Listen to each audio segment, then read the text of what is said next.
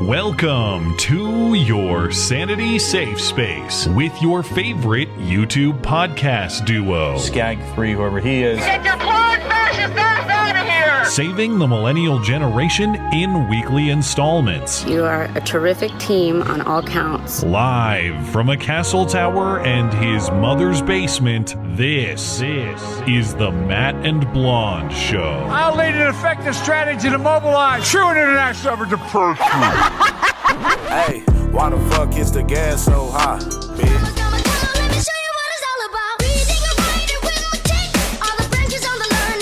You've used a phrase, I want to make sure I understand what you mean by it. You've referred to people with a capacity for pregnancy. Would that be women? There are also trans men who are capable of pregnancy, as well as non-binary people who are capable of pregnancy. Listen to me, baby, that's all you gotta do. So this isn't really a women's rights issue. We can recognize that this impacts women while also recognizing that it impacts other groups. I want to recognize that your line of questioning is transphobic, and it opens up trans people to violence. Do you believe that men can get pregnant? No, I don't think men can get pregnant. So you're denying that trans people look at? We have a good time in my class. You should join. I bet. You might learn a lot. I doubt it. You are fake news. The American people are tired of women. Very fake news. Look at that big ass. Look at that big juicy booty. I will eat your ass. Let's go, Brandon. I agree. All right, America, go to the YouTube right now. Big ups to Rebecca for keeping that woke. Congratulations to both of you. You're awesome. All right, go. In 5, 4, 3. I can't do it. We'll do it live. We'll do it live. Fuck it. Do it live. I'll write it and we'll do it live. Hello and welcome to the show. It is a great show. It is a terrific show. It is a tremendous show. Frankly, the best. You can ask anyone about that. People often do. I'm told this is the Matt and Blonde Show. My name is Matt Christensen. I'm flanked on my right, as always, by my wonderful co-host, Blonde. Welcome. Hi. You know, I swear I'm not trying to compromise what is, of course, a very dignified and professional production around here. Last week, I think I tarnished our reputation a little bit with the degree to which I indulged in Nancy Pelosi's bust display. And I didn't plan these things in sequence, but now we have to discuss AOC's big booty gate. She was harassed on the steps of the Capitol, and the Capitol Police let it all happen because they, too, are in on the admiration of giant Latina asses. That is the controversy of the week. Barely Latina.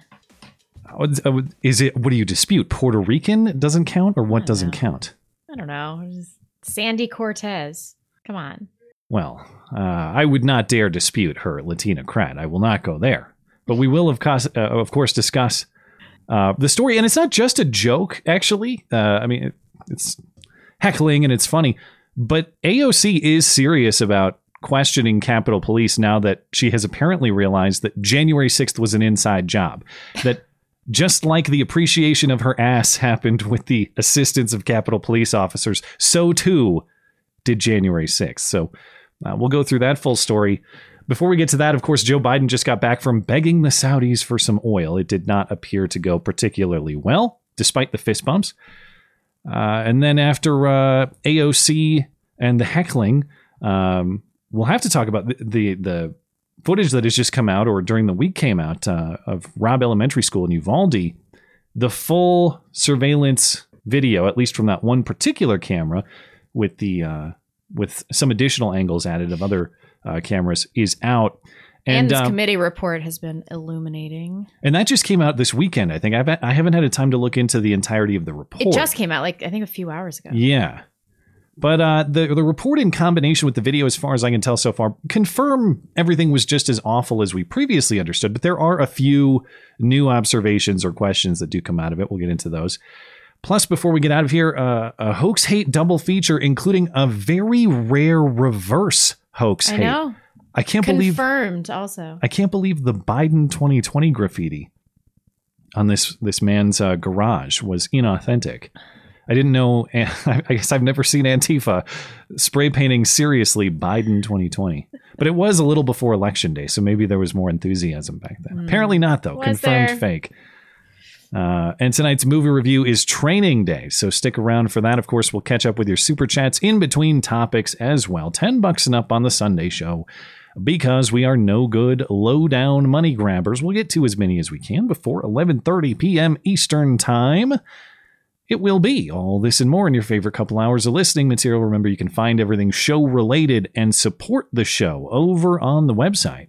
That's MattChristiansenMedia.com. We, of course, have the show store up over there as well. If you'd like to pick up a t-shirt or a hat or a mug or a variety of other items, we have those as well. Plus, we have great offers from friendly listener-owned businesses as well. This week's feature business is our friends at Western Razor Company. Everybody knows how many options there are out there for shaving products, but they all seem like they come with huge compromises. Most razors sold today are made in China by global conglomerates who hate you. Well, not anymore. I'm talking about the new High Noon Safety Razor from Western Razor. Not only is it made in America, but it uses widely available double-edged razor blades that only cost pennies each. Safety razors were used by just about every man in America back in the 50s and the 60s, until the big razor companies figured out they could make more money selling disposables and signing you up for endless subscriptions. But the safety razor has always been the superior method. Made out of 100% metal in the USA, Western Razor's High Noon Razor is a fantastic way to buy American and actually save money long term. So get one today. You can get 10% off your entire order from Western Razor using promo code MATT10. It's 10% off all Western Razors at promo code at Western blah blah blah. You can do it. I almost made it through without. 10% off Western Razors using promo code MATT10. You want to find more information from Western Razor or the rest of our friendly listener-owned businesses like Hero Soap Company, Phoenix Ammunition, Sonoran Defense Technologies, and more. It's at mattchristiansenmedia.com/deals. Deals by listeners for listeners. I do have some artwork as well. Yeah. Was it last Sunday that I talked about Town Pump? When did I talk about? Okay. Maybe it was Wednesday. Was it a Wednesday show? There was some Town Pump Love Fest that happened in the last week. Okay, I won't go into it in detail again because it's really a stupid point that doesn't need to be explained. But is it stupid though? You love Town Pump so I much? love Town Pump. This is a Montana chain of gas stations and convenience stores. As far as I'm concerned, the finest in the country, and not just according to me. Not sponsored. This is not actually. Town Pump is not part of the deals page. I have it on good authority from a trucker listener of the show who has traveled the whole country many times over. He agrees. Town Pump, finest gas station convenience stores that exist in the entire country, and it's a Montana chain. How are there glory holes, though? On the record, I have no idea. The only thing I would say the only thing this art gets wrong is that my wife would object because she loves Town Pump just as much as I do. And I should admit, I didn't give credit to the artist. It's Jan, I believe. Jan. Jan. This is a more practical piece from Jan, though. If you're interested in soy jack memes, Jan put together soy jack templates of both of us. So if you're the sort of person who crafts soy jack memes, I have made these files publicly available, linked in the description. You're welcome to download them. And I might live to regret this, but I am inviting the creation of show memes. So if you feel like you craft a good one, go ahead and send it my way. And perhaps we will feature them. Funny. Yeah, they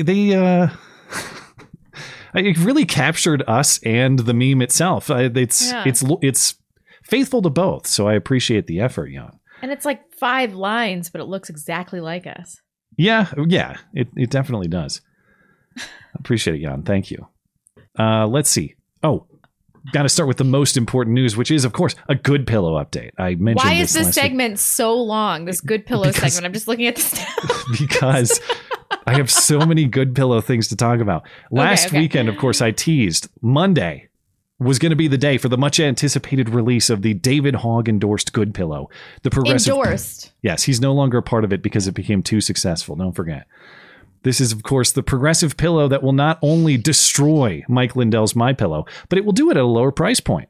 and somehow do this while fulfilling every pie in the sky progressive policy agenda item possible. Well, you'll be shocked to learn that the launch was a total disaster. The pillows are not up for sale, and they have yet to be at all. And it doesn't appear that they were for sale at all on Monday. They claim that they were sending out emails, but I have no confirmation that those emails ever even happened. Anyway, oh Lord, all Monday turned out to be was supposedly emails going out to the wait list of people who had already signed up as interested in Good Pillow. And of course, emails don't necessarily mean purchases. It just means someone who signed up to be on your wait list for info apparently got an email. And they say there are almost 62,000 of those people that they're trying to process. There's also a glaring problem with this apparent system. And that is, if you go to the website, it just had a box where you can type in an email address and you're on the wait list. So not only do email addresses not equal purchases, email addresses aren't necessarily even authentic. You have a problem. You've opened your business to just submission of random, might be real, might not be real emails, and it's a prime opportunity for a malicious actor to enter fraudulent information. And it appears a lot of that happened. So after the launch, Good Pillow tweeted out that trolls had been attacking their system, entering mean emails into the system, such as, what do you expect? Sug my balls at lameo.com.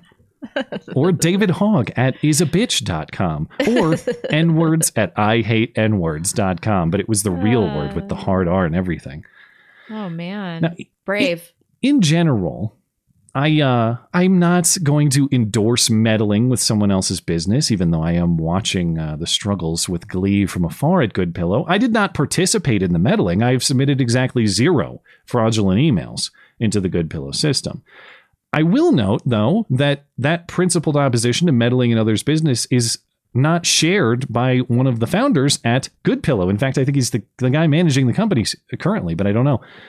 William Legate, just a few days prior, had tweeted and laughed with glee at people making fake reservations at Morton's Steakhouse that hosted Brett Kavanaugh and got protested last week.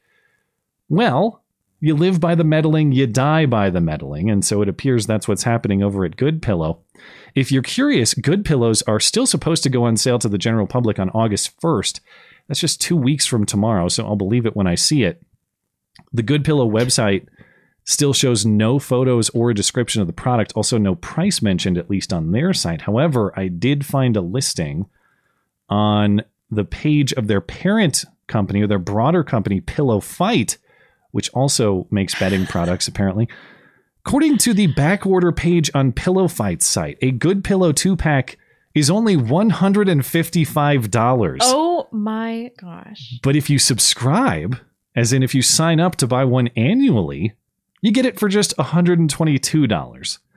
Now, in fairness, that is outrageous. How much does a MyPillow cost? I don't even know. I looked earlier today with the promo code, you can get 2 for $40. Now, to in be fairness, fair, I hate my MyPillow. The firm ones I like better, but I will. They're not my favorite pillow that I own, but we do have some. They're just cut up memory foam. Yeah. Then, in fairness to Good Pillow here, these are 2-packs, so it's $150 for 2, but they don't have a single purchase option listed. So you have to buy 2. As of now, you have to back order 2. I don't know if that's how it'll be when it comes up for general sale, but yeah, remember, it was supposed to be at a lower price point than Mike Lindell and support all these progressive agenda items. That appears not to have been achieved. So for a better customer service experience, I strongly suggest that Good Pillow hire Ed from Good Burger, because he knows how to get the most out of an underdog business and take out the competition despite the odds. And I guarantee he would improve the customer service and the performance at this company. As our listener friend Michael Schlecht said to me today, turns out Good Pillow's operation was something more like, "Welcome to Good Pillow, home of the Good Pillow. I cannot take your order." So didn't go well. Ayo. Anyway, that's enough Good Pillow. I'm sorry I subjected you to all that, but I'm fascinated by this. I posted a full detailed video on the story yesterday, but just in case you missed, be aware of how radically different this story was than it was when we discussed it last weekend. Last weekend, we thought the story of a 10-year-old having to leave Ohio to get an abortion was another hoax. While certain items of it were grossly misrepresented, turns out not a hoax. Turns out that the girl was raped by an illegal immigrant, and turns out that illegal immigrant is dating her mom and apparently living in the house altogether. And it turns out that has impregnated the mother, right? Yeah. Mom is carrying illegal. I don't know why I'm laughing. This is such a horrific in an abortion, story, though, right? She doesn't want an abortion, but her 10-year-old daughter received one. No, right. But the baby she's carrying, she doesn't want Seems not to abort. Seems not. Wow. So hell of a twist or series of twists. And just note how what was a viral story for progressive purposes as of last weekend has now gone completely silent. You will hear nothing more. The only reason we know more about this is because of Telemundo sending a Spanish-speaking reporter around the neighborhood to ask people. Yeah, that was some good reporting. It was. I don't know that. To be fair, I don't follow Telemundo closely. I just find it frustrating that foreign language speaking outlets are doing a much better job of getting at the truth than our giant media conglomerates. You know how I know leftists are full of shit about this feminist thing? This was a perfect opportunity to talk about Mexico's 12-year-old age of consent. But like nobody did that. Instead, they just dropped the story. They're like, ooh, I can't touch this. 12-year-old consent is fine as long as you can abort. That's it. I know, right? Problem solved. But in terms of illegal immigrants, assuming they were from Mexico, like having sex with a 10-year-old, how different is that from having sex with a 12-year-old in their country? He probably doesn't even think he's a pedophile. Well, he's Guatemalan, to be fair. I wouldn't defame the Mexicans in such ways. Let's see, Guatemala age of consent. Maybe it's better. All right, while you look that up, I will update another story. Recall, of course, the case of Jose Alba in New York City, the shop worker who was attacked by an ex-con over a dispute about a bag of chips. And 16. Oh, so we have defamed the Guatemalans. I apologize to all you good Guatemalans out there that are nothing like Mexicans. Fair enough. Glad we got the record straight. Jose Alba, of course, defended himself with a knife. He's now being prosecuted for murder, despite the whole thing being on surveillance video. Well, there was some question about whether the ex-con's girlfriend, the ex-con who attacked him, his girlfriend, she started the whole confrontation, whether she actually stabbed Alba.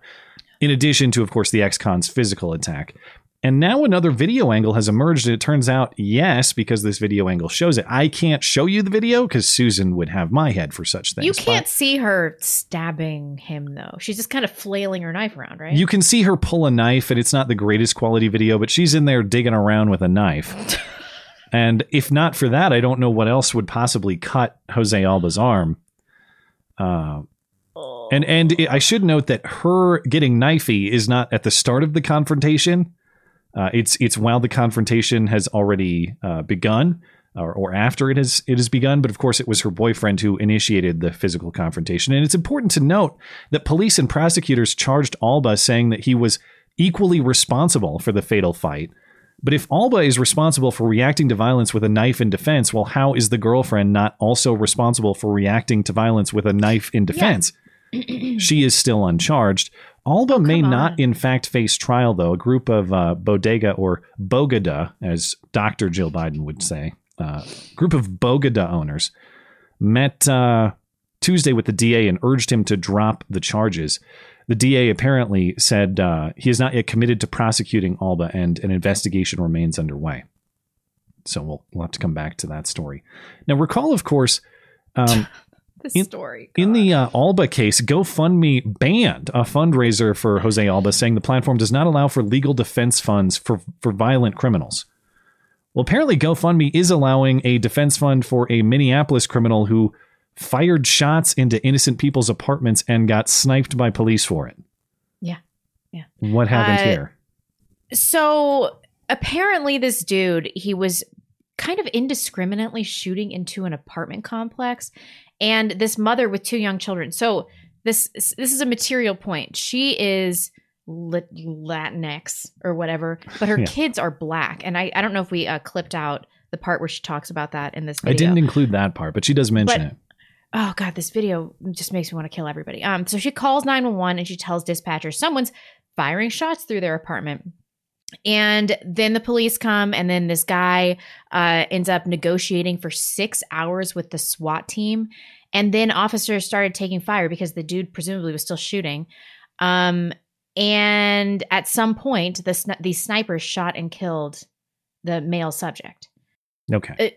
So the most justified police shooting, like ever, I've ever heard in my life. And then this happens. So the woman into whose apartment he shot shows up at this protest. They're all protesting outside or holding a vigil for him. Oh, whatever. And she's yelling at them saying, that guy tried to kill me in front of my kids. My kids are traumatized for this. Shut the hell up and go kids, away. By the way, yeah. Yeah, and it's not just that they disagree with her. Some of them are heckling her, telling her to shut up because she's not dead. This is not okay. You're alive. Shut up. You guys need to just let it go.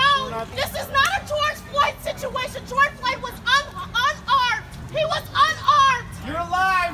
My kids have to deal with this and probably have a mental illness now because they almost lost their life. There's bullet holes in my kitchen because he sat in the fucking hallway watching my move. He tried to kill me in front of my kids. He tried to kill me in front of my kids.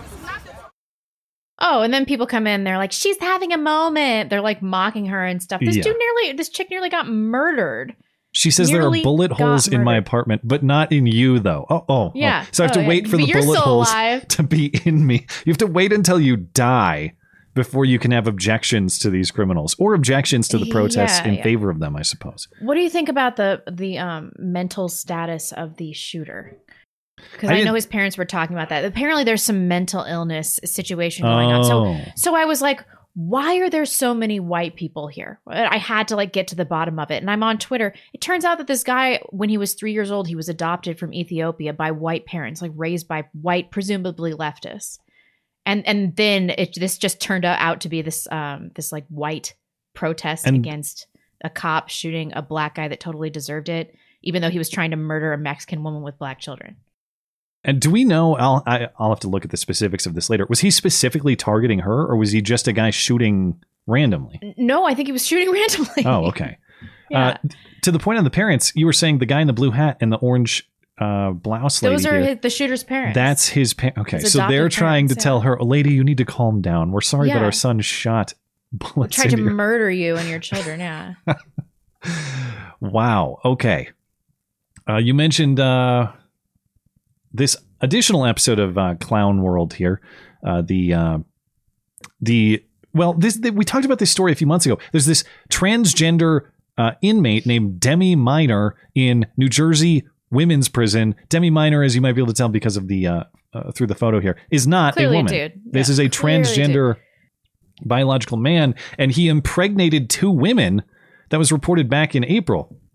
Update in the story. Now they have to take him out of the women's prison. Where are they sending him now? Yeah, they're sending him to man juvie. Okay. Well, I guess that's better than chick. I thought they were sending him to a youth correctional facility for young women. It's at least men this time. Yeah. Did you know he's serving a 30-year sentence for manslaughter? Huh. This is it's not like this is petty theft or something. This guy's like a hardened criminal. One of the women he impregnated is also in prison for murder. Oh, awesome. I'm really glad these people are procreating. Yeah. Okay, so the news of Minor's transfer comes nearly 3 months after reports that Minor impregnated 2 women during consensual sexual relationships. So it's totally fine. And I also didn't know this, but this is because of the ACLU in New Jersey, who previously sued over these policies. Yeah. They had to allow transgender inmates to choose to be housed with prisoners matching their gender identity. Yes, this is the foremost civil rights issue of our era. Thank you, ACLU. Right. But that ran out. That policy had to be in place for 1 year. It ran out last month. So apparently they moved this dude to man juvie. And why juvie though? He's not. I don't know. So he's able to write on his own blog site, Justice for Demi. Yeah. And these are some quotes, which I thought were so funny. I was transferred to the New Jersey State Prison, where guards continue to call me he and him, and I was called he and him well over 30 times.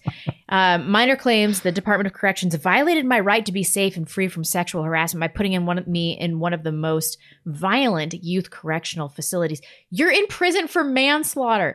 So you're a 27-year-old man. I think you'll be able to handle the teenagers. While living here, I found myself under attack by young inmates who were immature and just plain ignorant towards a person like me. I don't think the Department of Correction realizes the psychological damage that has been done for moving me out of a women's prison to a male facility. It's harsh, and I don't know what it's like to live as a man. And I refuse, it must be a typo. I refuse to ever revert back to such habits or behavior as that of a man. Revert back to what? Behaviors like banging chicks with your dick. I will never live as a man again unless it's that. Unless I'm living as a woman, having sex with women as a man. Yes. What is happening? All right. Well, Godspeed to that youth correctional facility where I'm sure all of these issues will be resolved promptly. Also, just a bizarre murder in California late in the week. Or I guess midweek on Wednesday. I don't know much about NASCAR, so I don't know how big of a figure this guy was or not, but just straight up stabbed by a hobo at a California gas station. Yeah, do you know anything about Westminster? It's in Orange County. Neither do I. I presume it's a nice area. The Orange County is generally pretty nice, but police arrested this guy, Trent William Millsap, face tattoo. I got to get his that's picture. How you this know. is the killer, the homeless killer. Homeless man allegedly stabbed 3-time U.S. Auto Club, I don't know what this means, champ, 3 times in the chest, one for each of his championship belts. I don't know anything about NASCAR. I don't think that's correct, but okay. As he pumped gas at this Orange County gas station on Wednesday. And then this homeless guy, accused of stabbing another man at the same gas station before he stabbed this guy to death. As in before, or he did this generally? Right before. Okay. So officers attempted life-saving measures until paramedics arrived, and then the victim died at a local trauma center. But it turns out that I just discovered this homeless guy also dead, killed by police when they were issuing a warrant for this murder, for this stabbing. Yeah, they showed up on Friday night. It sounds like this guy actually shot their dog. A police canine was shot. Yeah. And then they shot him. So I guess a reversal of fortunes. Usually it's the other way around. If you're dealing with feds, at least. I think it was a Breitbart article I was reading about this, but there was some other Olympian who had gotten attacked by a homeless guy that was brandishing around some kind of large glass pipe. And that exact same thing, if you remember, happened to me. I didn't get stabbed, but I saw a homeless guy in Seattle break a long glass pipe on the ground and then pretend stab people in the street. Like imaginary people or real people? Well, there were people walking by. He clearly was interacting with somebody that wasn't there, but there were actual people walking by. Yeah. So it sounds like that's exactly what happened to her in this same county. So LA, Seattle, all these cities, they have horrible problems with crime because of homelessness. And how can anybody have foreseen that this would have happened? It sounds like this guy actually shot a police officer too at that point of attempted arrest. So he shot a dog and a cop. Killed the dog? I think the dog is fine, actually, according to this report. And I guess I care how the cop is the cop fine? It says police officer shot but not killed. So I don't know his condition. Good. But all right. Last week, I also mentioned that after saving, apparently, Ukraine single-handedly, Malcolm Nance had said on Twitter that he's coming home to defend America. And I asked, well, defend from what? Because we know he doesn't mean the president that he agrees with and the Congress that he agrees with. He means defend America from you. That was the implication. But now it's no longer an implication. This week he returned to MSNBC and he confirmed, yes, up to 30% of the country who disagrees with him should be considered enemy combatants, and he may have to fight them in a war. In other words, he may have to fight you in a war if you're his neighbor. We have 30% of the population of the United States who no longer believe in the democratic norms that were established at the founding of the country. Let's just be honest about that. American democracy is under direct and immediate attack by people who would see 245 years of democratic governance destroyed. So we are well on to our way to a multi-year campaign where may have to fight the they in my title. And the they in my title who want to kill Americans are your neighbors. That is a very scary thought. What a great pause. Yeah, she's like, oh, how do I respond to this? And he just grins proudly. You might have to kill your neighbors and I'll help. Ooh, okay. All right. Well, I guess of all the draws you might get in Civil War II, Malcolm Nance wouldn't be the worst draw. I guess if that's who you have to face off with, there are worse. There are worse enemies. It's frustrating. Hear these people talk about democracy as though that's what our country was based on. It was never based on democracy. Do they not understand that, or are they just misappropriating the term for their own use? Our system is built to protect against majoritarian tyranny. Yeah, I know. And the whole point is constitutional republic, checks and balances designed to protect the rights of the individual and the states. And you want to talk about betrayal? You and your friends, Malcolm, are betraying those principles every single day. But I guess if you're going to force us to fight for them, if you're going to show up and kick down our doors because we're the wrong kinds of neighbors, good luck. Ooh, I kind of felt bad for Afro Lady there for a second, and she was like, "Oh shit!" When even the MSNBC host is raising her eyebrow for a second, it's pretty bad. But I'm sure Malcolm kicked down dozens of doors successfully in Ukraine. I'm sure he knows exactly what he's doing. He killed all the Russians. There are no Russians alive. Last item before get into some of the major news of the week. We joked last week on the abortion issue. Now that all the efforts for free abortion airfare and for Elizabeth Warren's abortion wigwams at Yellowstone and all those ideas appear to be failing. Perhaps we could make a compromise. We were talking about. Perhaps we could agree for abortions on offshore oil rigs. That would solve our energy issues. And then you degenerates can just dump your babies into the ocean. Win-win, win for everybody. We were only joking. Apparently they were not, though. This week, the abortion organization Prowess, protecting reproductive rights of women endangered by state statutes, proposed building a surgical abortion facility offshore in the Gulf of Mexico.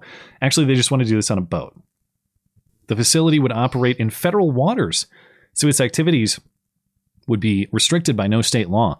The facility is expected to cost about $20 million. The organization is also looking for a donation boat in addition to financial donations. Give them a boat and give them $20 million. Proving once again, this week's jokes are next week's news stories. That is a common sequence of events in Clown World.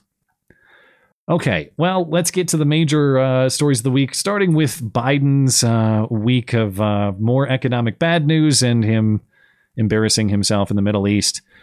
This inflation report was legitimately shocking. And it's like nobody cares. Nobody cares. We just heard the week before that all the jobs news was proof that his Biden and company are crushing it economically. I spent like $350 at the grocery store this week, and I just looked in my fridge. There's like nothing in there. We usually do our grocery shopping on Saturday, and it was definitely a double take when the total showed up at the register. I was a little taken aback. Yeah. This is how they make us eat cheap hydrogenated vegetable oil and GMO garbage because organic food is going to be so expensive. Hey, if this brings me more Skippy, I won't complain. More Skippy and more Kraft Deli Deluxe singles. That's my future. And black beans, still $1 a can. I bought some of those too. That's fine, except they're BPA line cans, but whatever. Yeah. Okay, so inflation already at 40-year highs. 40-year highs. Rose to an annual rate of 9.1% in June. Highest rate since 1981. Far past our lifetimes. This is just crazy. And CPI, which we talk about every month, just from 1 month ago is up 1.3%. Okay. 13th straight month of inflation, running higher than 5%, meaning this year's price increases are building on top of the decades high increases of last year. It's just getting worse and worse. And this is also shocking. Grocery store prices up 12.2% annually, 1% for the month. Energy prices are up 41.6% annually, 7.5% since May. But gas I feel like prices I'm not getting the appropriate reaction. I'm so numb to it, and I'm so encouraged that gas prices have come down. Haven't you heard? Gas prices up 11.2% in June. Yeah, but that's May to June. Oh, come on. For a 59.9% year over year increase. Yeah. I can't even believe that it's come down since last month. It's come down since the all-time high. Great improvement. Yeah, 60% year over year increase. Yeah. Well, that is the economic context in which Joe Biden shuffled over to the Middle East and through the Middle East for most of the week. This is his first trip to the region as, of course, the most popularly and securely elected president of all time. He went to Israel on Wednesday and then Saudi Arabia later in the week. He returned home last night. The trip was full of the usual sort of confusion and shuffling and overall meekly requesting the direction of others to move him around. Here are just a couple of the scenes, and I've seen people say there's nothing weird about this, and I've seen people say this is Biden looking as bad as he has throughout the duration of his presidency. But Biden and Air Force One, they land, and Biden is asking, "What am I doing now?" and having people point him around. And then he requests to go with the female who's trying to point him around, the female service member. I'd like to go with her, he said. Or, "I'm not going with her. Why not?" he asks.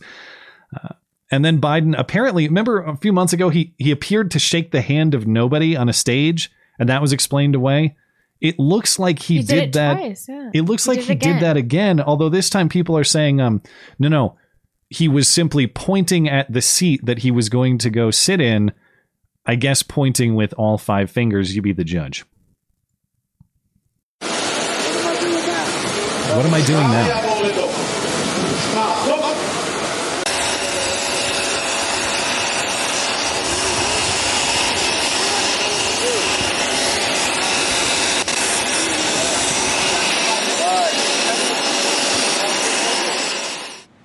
Here's He's totally the got another term in him, don't you think? Not handshaking, pointing. Thank you, President Herzog and President Biden. What a joke our country is. Well, yeah, there's nothing. That's totally normal. That's just a man pointing at a seat, as we all do before we sit down. We all point at the seats with all 5 fingers, and we don't try to handshake with ghosts. Yeah. Yeah. Totally normal. This is normal. Nothing to see here. The biggest impact item of the trip, of course, was oil production, or at least what Biden was at least implicitly looking to produce a big impact on, but will not. Biden left Saudi Arabia without any commitments to increase oil production in that particular country. The meeting also did not produce any commitments about peace and security in the region either. They were talking about foreign policy stuff, Israel, Saudi Arabia, Iran, all of that, in addition to oil production. But actually, Team Biden is denying that there was any request for the Saudi government to increase oil production at all. Of course, Biden wrote in the Washington Post, though, just recently, to justify this trip, quote, "Energy resources are vital for mitigating the impact on global supplies." So I guess to be as accurate as possible, they're denying that it was a formal request, any outright begging. They might try to encourage production, but they're trying to frame it as not an outright ask for them to do that on behalf of the U.S. government. And it doesn't look like that's going to happen. Whether there was a formal ask or whether there was not, National Security Advisor Jake Sullivan says there won't be any announcement coming soon here about oil production from Saudi Arabia or otherwise. And even if Biden was successful in persuasively begging the Saudis, the Crown Prince says the Saudis have little more capacity to work with. Saudi Arabia is producing about 10.2 million barrels of crude oil a day, and there are plans to increase production to 13 million barrels per day. But that project to do that will take 5 more years to complete. It's set to be done in 2027.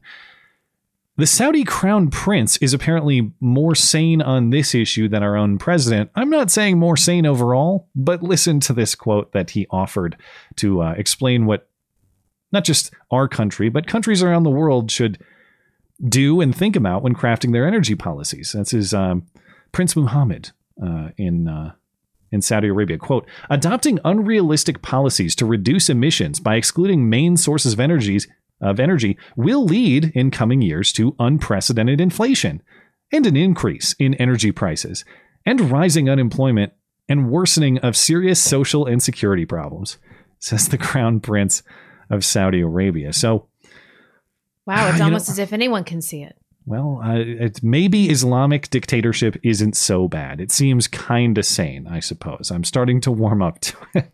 I'm open to the burqa. Kidding, of course, but hey, sometimes I guess they get things right. But keep in mind, even if the Saudis were able to squeeze out an additional 1 million or even 2 million barrels out of their current production, we are currently extracting 1 million barrels a day from our national reserve, and we're not selling at least some of that to China.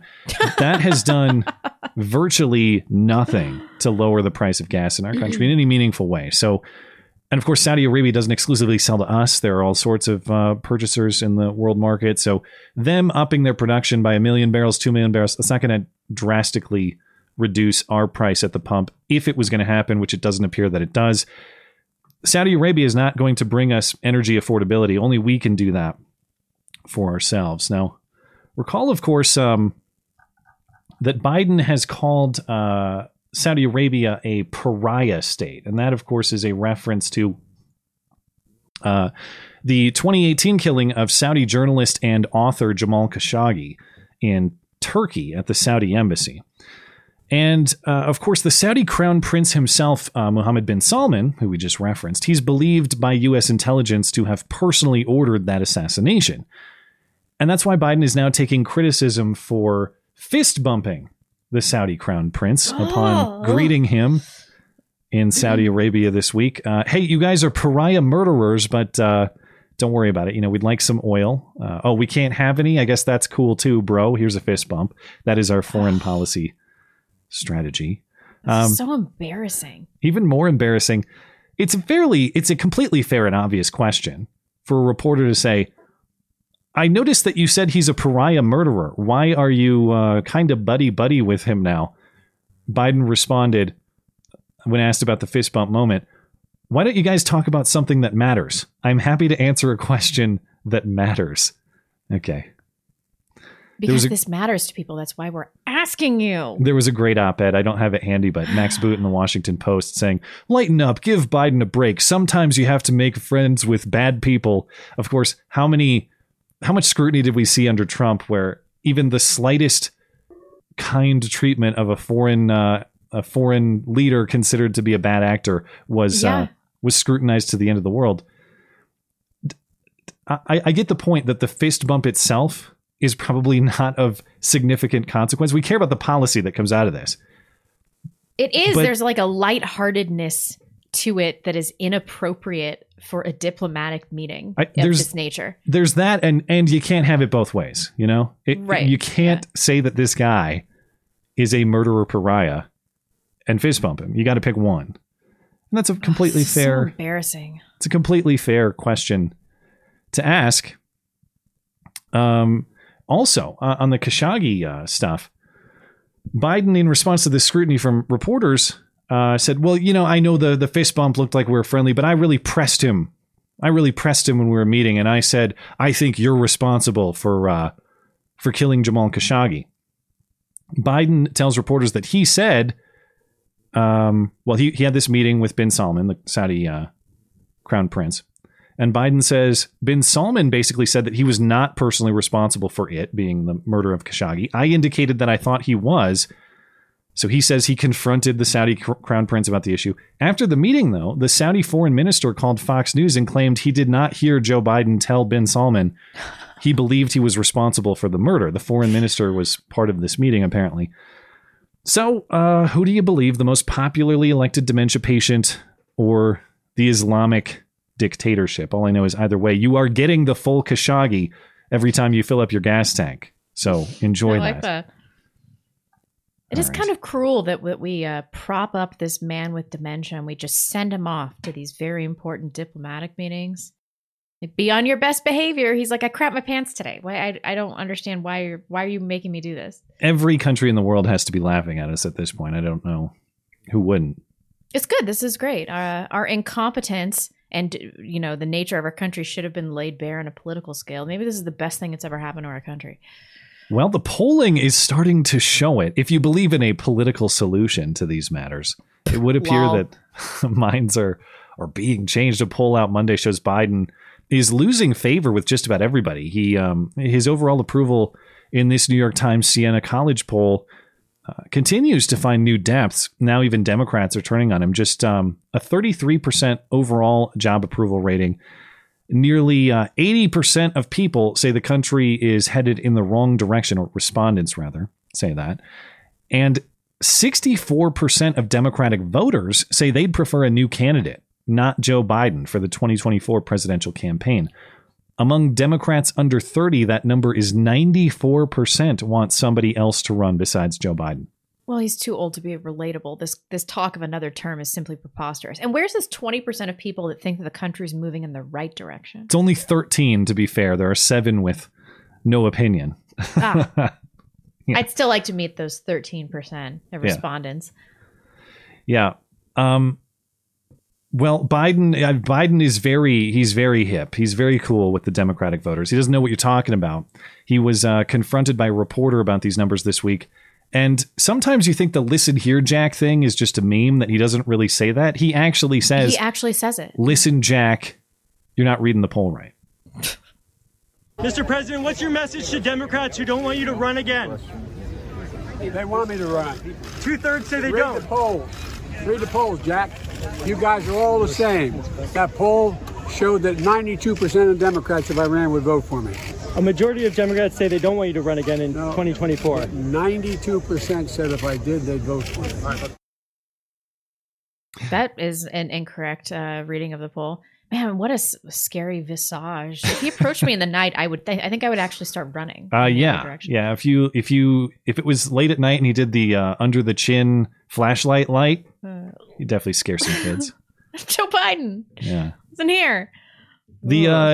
You're right that number is slightly misrepresented by the president, but the poll does say that 92% of Democrats would vote for Biden over Trump. Not necessarily vote for Biden, but vote for Biden if it was Biden versus Trump.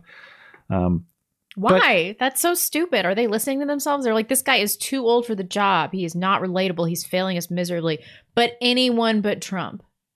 Well, why? It's actually kind of a crappy result, too. It's like, okay, by default, Democrats would vote for a pile of shit over Trump. Yeah. So only having 92% Democrat support against Trump is kind of bad. It means 8% of Democrats actually think you're worse than Hitler. They would prefer the Hitler, who they think to be Hitler, to you. Man, they have no self-awareness.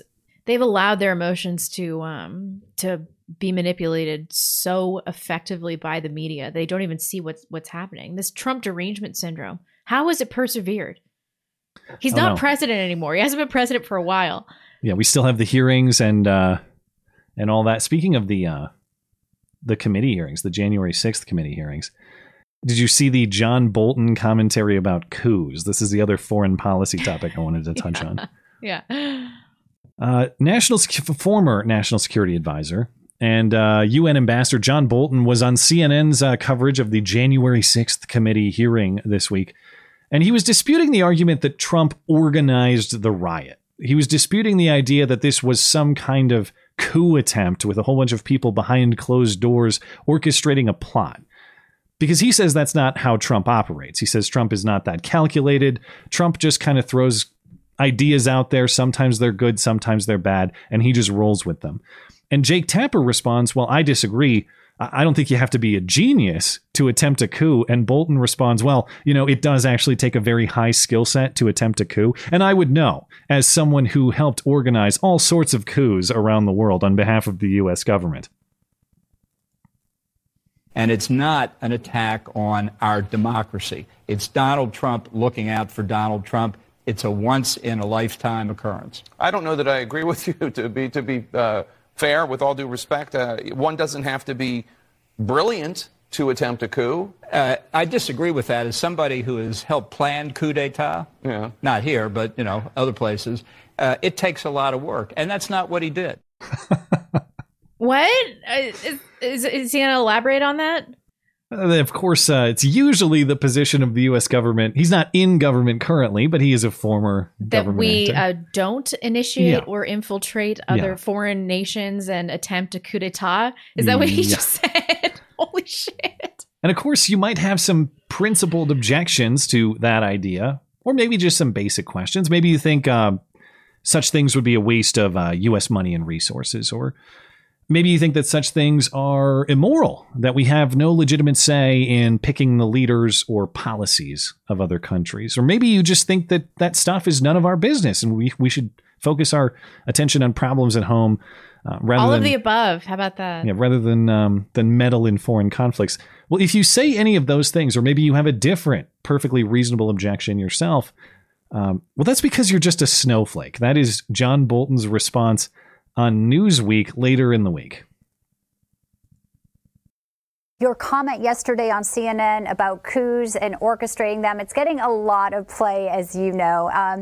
What would you like to say to that? Well, I think there are a lot of snowflakes out there that don't understand what you need to do to protect the United States. I'm not going to get into specifics. I did write about Venezuela in my memoir. Oh, so thank God we have the Thin John line instead. We need the flag with the mustache instead of the blue line because he protects us from all the world's threats. Thank you, John. What would we do without you? And what is he? Why is he referring to Venezuela? That has been a complete disaster. He's saying, I think he's openly admitting that he had some kind of hand in supporting the attempted coup, Guaido rising up against Maduro in 2019. Right. Feels like a lifetime ago, doesn't it? What's interesting is he says in his original quote on CNN, I've helped plan coups, quote, in other places, as in plural. He then admits that he did this in Venezuela. That's one. What other events is he talking about? He doesn't say. If you'd like specifics, you're a snowflake for asking for those. And of course, now that now he says he participated in a coup attempt in Venezuela, but back then he said it was not. This is clearly not a coup, he told reporters about Venezuela in 2019. Now he says, oh yeah, I was part of that coup. It was awesome. What other coup do you think he's talking about? I mean, we've got our tentacles in a lot of things around the world, so take your pick. Libya. I'm sure some things known, some not known. But yeah, that was a pretty stunning moment, and maybe we'll get some more information on it beyond you're a snowflake, bow down to my protection. What would we do without him? Okay, well, much like her giant Latina ass, the next topic is large in scale. So I suppose we should wait to discuss all the big juicy booties of the world until after we've had a break. Okay. Are you going to be able to handle it? Is this going to be worse than Nancy Pelosi's? No, I mean, AOC, like if I hadn't heard her talk very much, I'd be like, that's a moderately attractive woman. I mean, she's got crazy eyes, but that's how you know she does the weird stuff. It's because of the eyes, huh? Yeah. Eric Burns Marsh, Blonde, what's your assessment of AOC's derriere? Matt, what's your opinion on the Congresswoman's teeth? I don't know. I think that she has a good to great ass. I can't say I've seen a lot of images, but I suppose we get a little bit in the skirt that she's wearing that Alex Stein admired. So we'll have to evaluate momentarily. No, I don't know. I mean, if I didn't know who she was and how insane she is, that's the problem. I don't feel like I can separate that. So the insane things I know her for. You can't separate hot and crazy. I don't feel like I can do it purely. I think that my opinion of her is so tainted that it's going to influence how I perceive her physically. I don't know. In terms of sexual attraction, I don't think that men particularly care about women's political orientation. They aren't like, you have hot tits, but like, how do you feel about Donald Trump? I get that there's a pure primal thing within you that doesn't, but at the same time, when you're evaluating who's going to be a good mother for your children, that does factor into it. I'm not talking about that. Yeah. I understand. Michael Prada. Have you seen Lauren Southern's manifesto? God bless it. Regardless of one's opinion on Lauren in the video, the right should keep their eye on the movement and not on the cult of personality. I hear ya, but there's no monitoring our own. I think that what people don't realize about the right wing on the internet is that none of us really know each other. Skag and I, who have been the co-hosts of this show for over 6 years, we have met one time. And I would say something close to 99% of our actual discussion time is publicly viewable.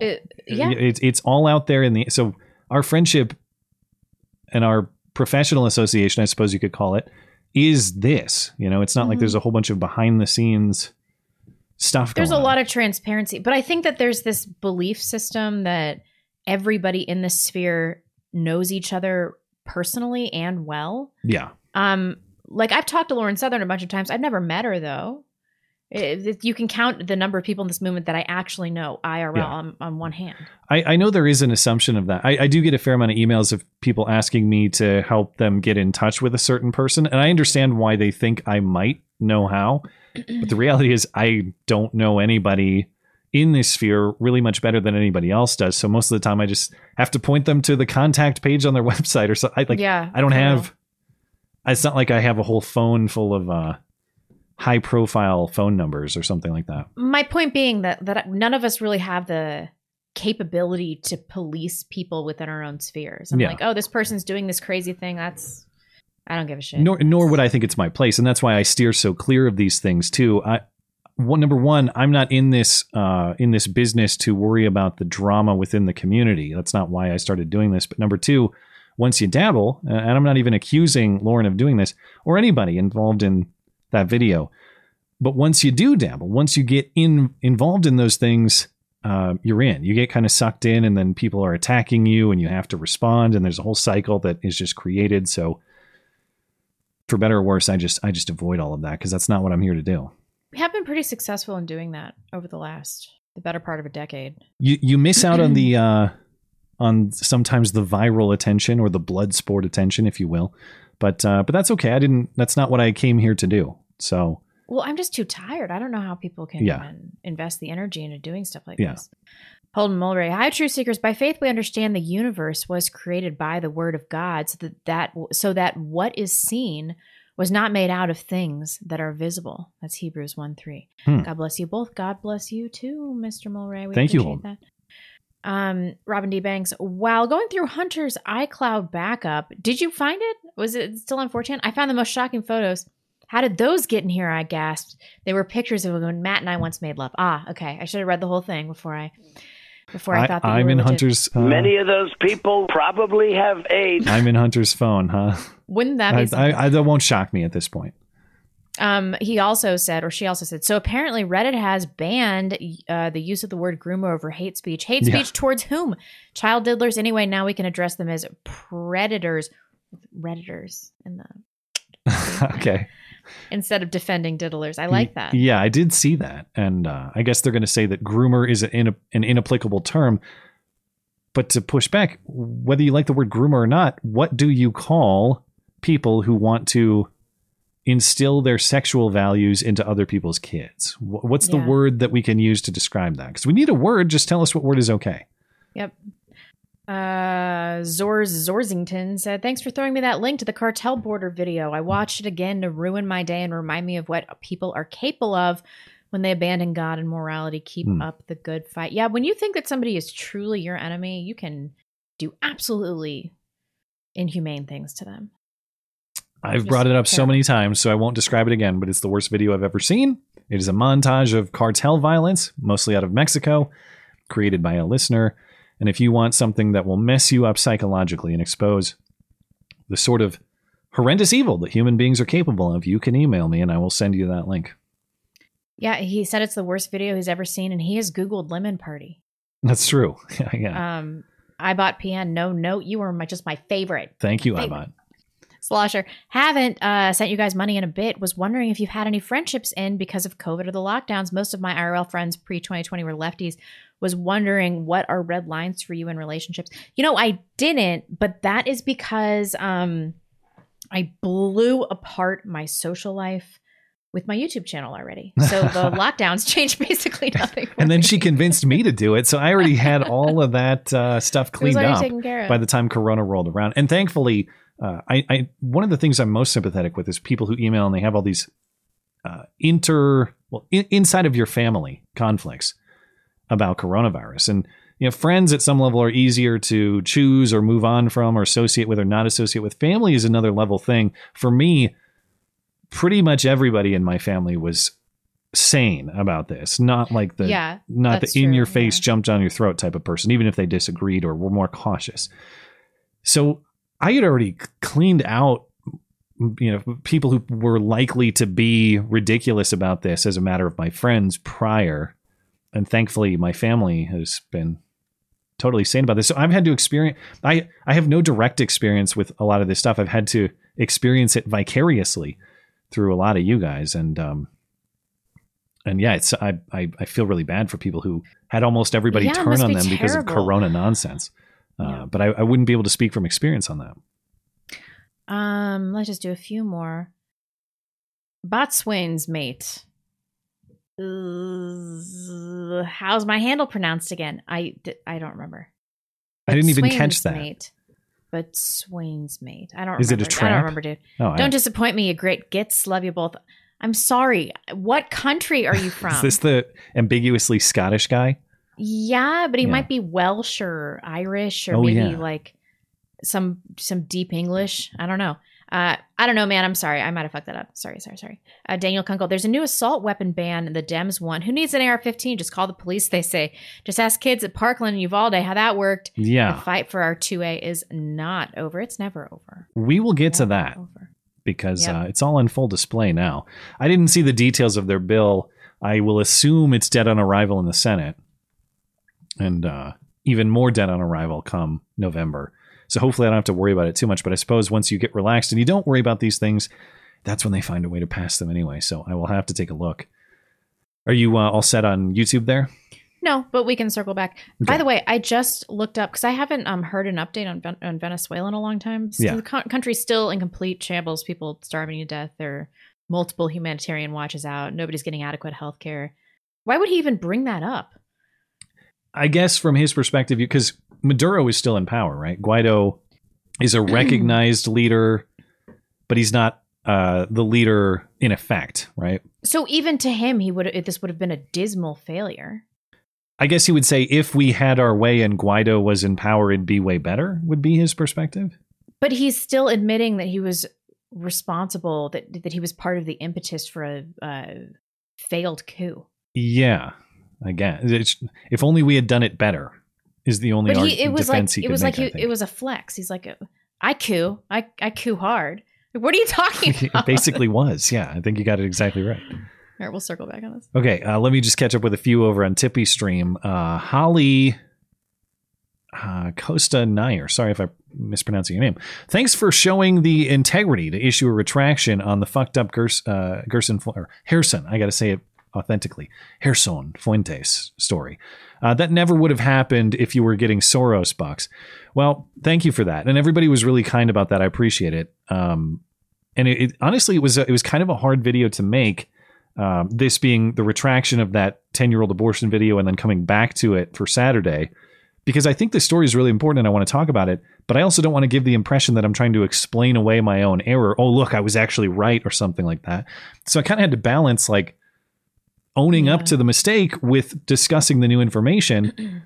And I was talking with some listeners earlier and they said, oh yeah, you went way too hard in flogging yourself. And that might be true. I might have flogged myself a little bit too much, but if I had to make a mistake, I wanted to be too far in taking responsibility than not far enough in taking responsibility. So that's the angle that I'm coming from. Thank you, Holly. I appreciate it. And I'll have to be more reserved in calling out my hoaxes in the future. I thought for sure that was fake, man. Me too. But no way. We've just done this segment for so long. Maybe we've lost our touch. Yeah. Doug Dimmadome says, have you guys seen Lauren Southern's The Whole Truth video? There's a lot of nostalgia for the 2016 to 2018 days of the movement, and it's hard to hear about all the dishonesty and craziness behind the scenes. Yeah, as we just discussed, Blunt and I were mostly sheltered from all of that, but it does suck because not those the people. Fun parts, though. Yeah, I mean, there was a lot of fun, but we weren't involved in the drama of people going to VidCon and meeting up and things like that. You know. No, but we had a lot of we went to the Republican National Convention. I remember doing these crazy streams with shoe on head, and I just smoked weed the entire time. 2015 was a blast. 2016 was so much fun. The bummer for me too. There are a lot of people at the time who were really influential in changing my mind, and people who I suppose I sort of idolized, for lack of a better word. I don't know if I would have. Obviously, I don't think I put them up on too big of a pedestal. Maybe I did, but that's kind of the point. Is you don't want to have exaggerated impressions of people that you admire, because the truth is always a little rougher. Slay your heroes. Yeah, and that sucks to see. I hate to see that people I thought were the worst. Were really great, and actually were really great at the time in terms of what they were achieving and doing publicly, but then you get all the behind the scenes stuff, and that's why I just prefer to leave the behind the scenes stuff behind the scenes. Yeah, that's true. Danny from Montana says, out of respect to my dad, I listened to the Sam Harris podcast, and oh my fucking God, he has such all-around dumb takes on January 6th and Roe v. Wade. For instance, he literally says Liz Cheney is an American hero who and was the biggest threat to our democracy. I can't read the last part. He has some speculation about Sam that I don't think is fair. But I've taken note of it, Danny. Or at least some speculation that Susan will not allow, even if I were to read your chat. He is like a smart retard. I get what you're saying, as in able to rationalize almost any absurd concept, which is an indication of intelligence. It's just that needs to be harnessed. That needs to be. He has like a really high verbal IQ, but his takes are. I've heard him say the dumbest shit I've ever heard in like the floweriest, most elegant language. He like packages shit with a bow in a way that Jordan Peterson only could wish. I will never forget the original podcast between the two of them. It was. My God, was that an insufferable listen? And I say that that's not to take shots at either man. I've liked Sam in the past. I don't think that he is. I don't think that he represents my thinking now. But there was a time when he was influential on me, and of course, Jordan Peterson has been hugely influential on me too. And so I don't say that to say that both of them are terrible. It's just the worst of both guys, I think, kind of came out, and they're just trying to out intellectualize each other and talk past each other to do that smart guy flex. And my God, was it insufferable. Okay, just quickly here, because I'm wasting time. Phil says, does BLM have their new martyr now, or does his emptying his gun into a house first negate that? As an aside, he wouldn't have even been there without a white savior of adopted parents. Yeah. Mike Stoklasa says, Blonde and I, this is rare. Speaking of rare reverse hoax hate to come. I didn't make love to you. Is that what this says? Blonde and I once made love. The faces she. Okay, wait. This involves you, so I will. It's not super graphic, but it's fine. I've read some disgusting stuff about your butthole. I can handle it.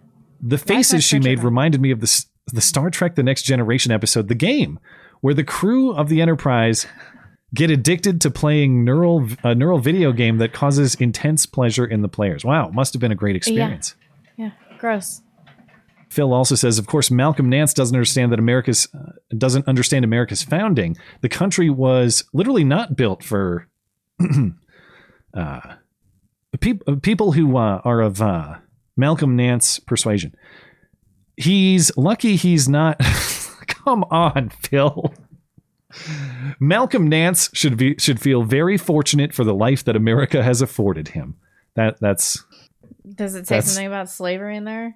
Well, Phil speculates that Malcolm might have contributed immensely in a particular profession, a non-specific profession that he thinks. Aerospace engineering, I assume. Exactly. Exactly.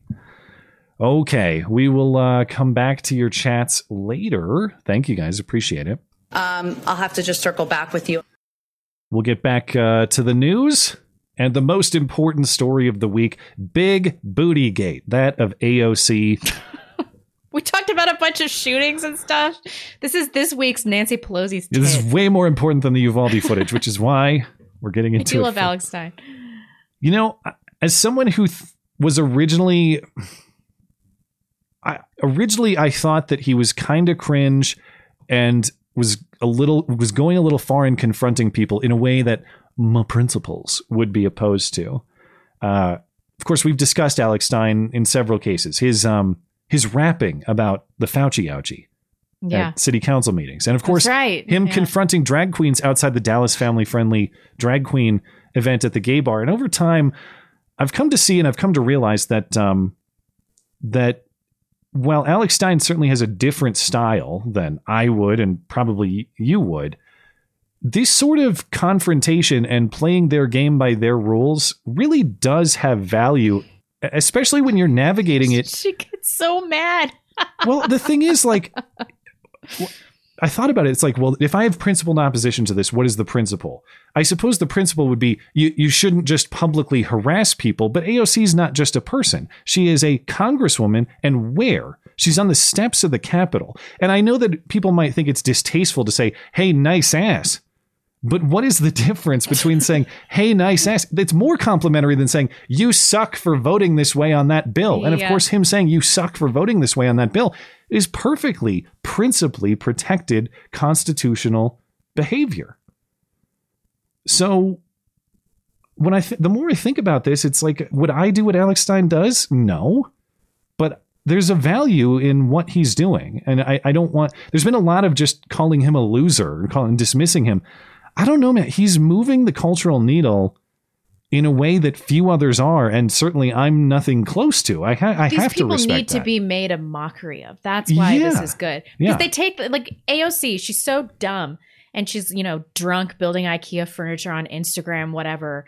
And the stuff that she says, it's like you taught your dog to read or something like that. She thinks she's so much more intelligent than she actually is. And she needs to be made a mockery of. She needs to be reduced to what she is, which is tits and ass and basically nothing else. And it's not just AOC, it's all politicians. I mean, all politicians are tits and ass. You heard it here. Right. Well, I really meant they should be mocked. But I suppose in the perfect world, no politicians would be tits and ass. Am I right? That's the world that we have to get to. I hear you. Yeah.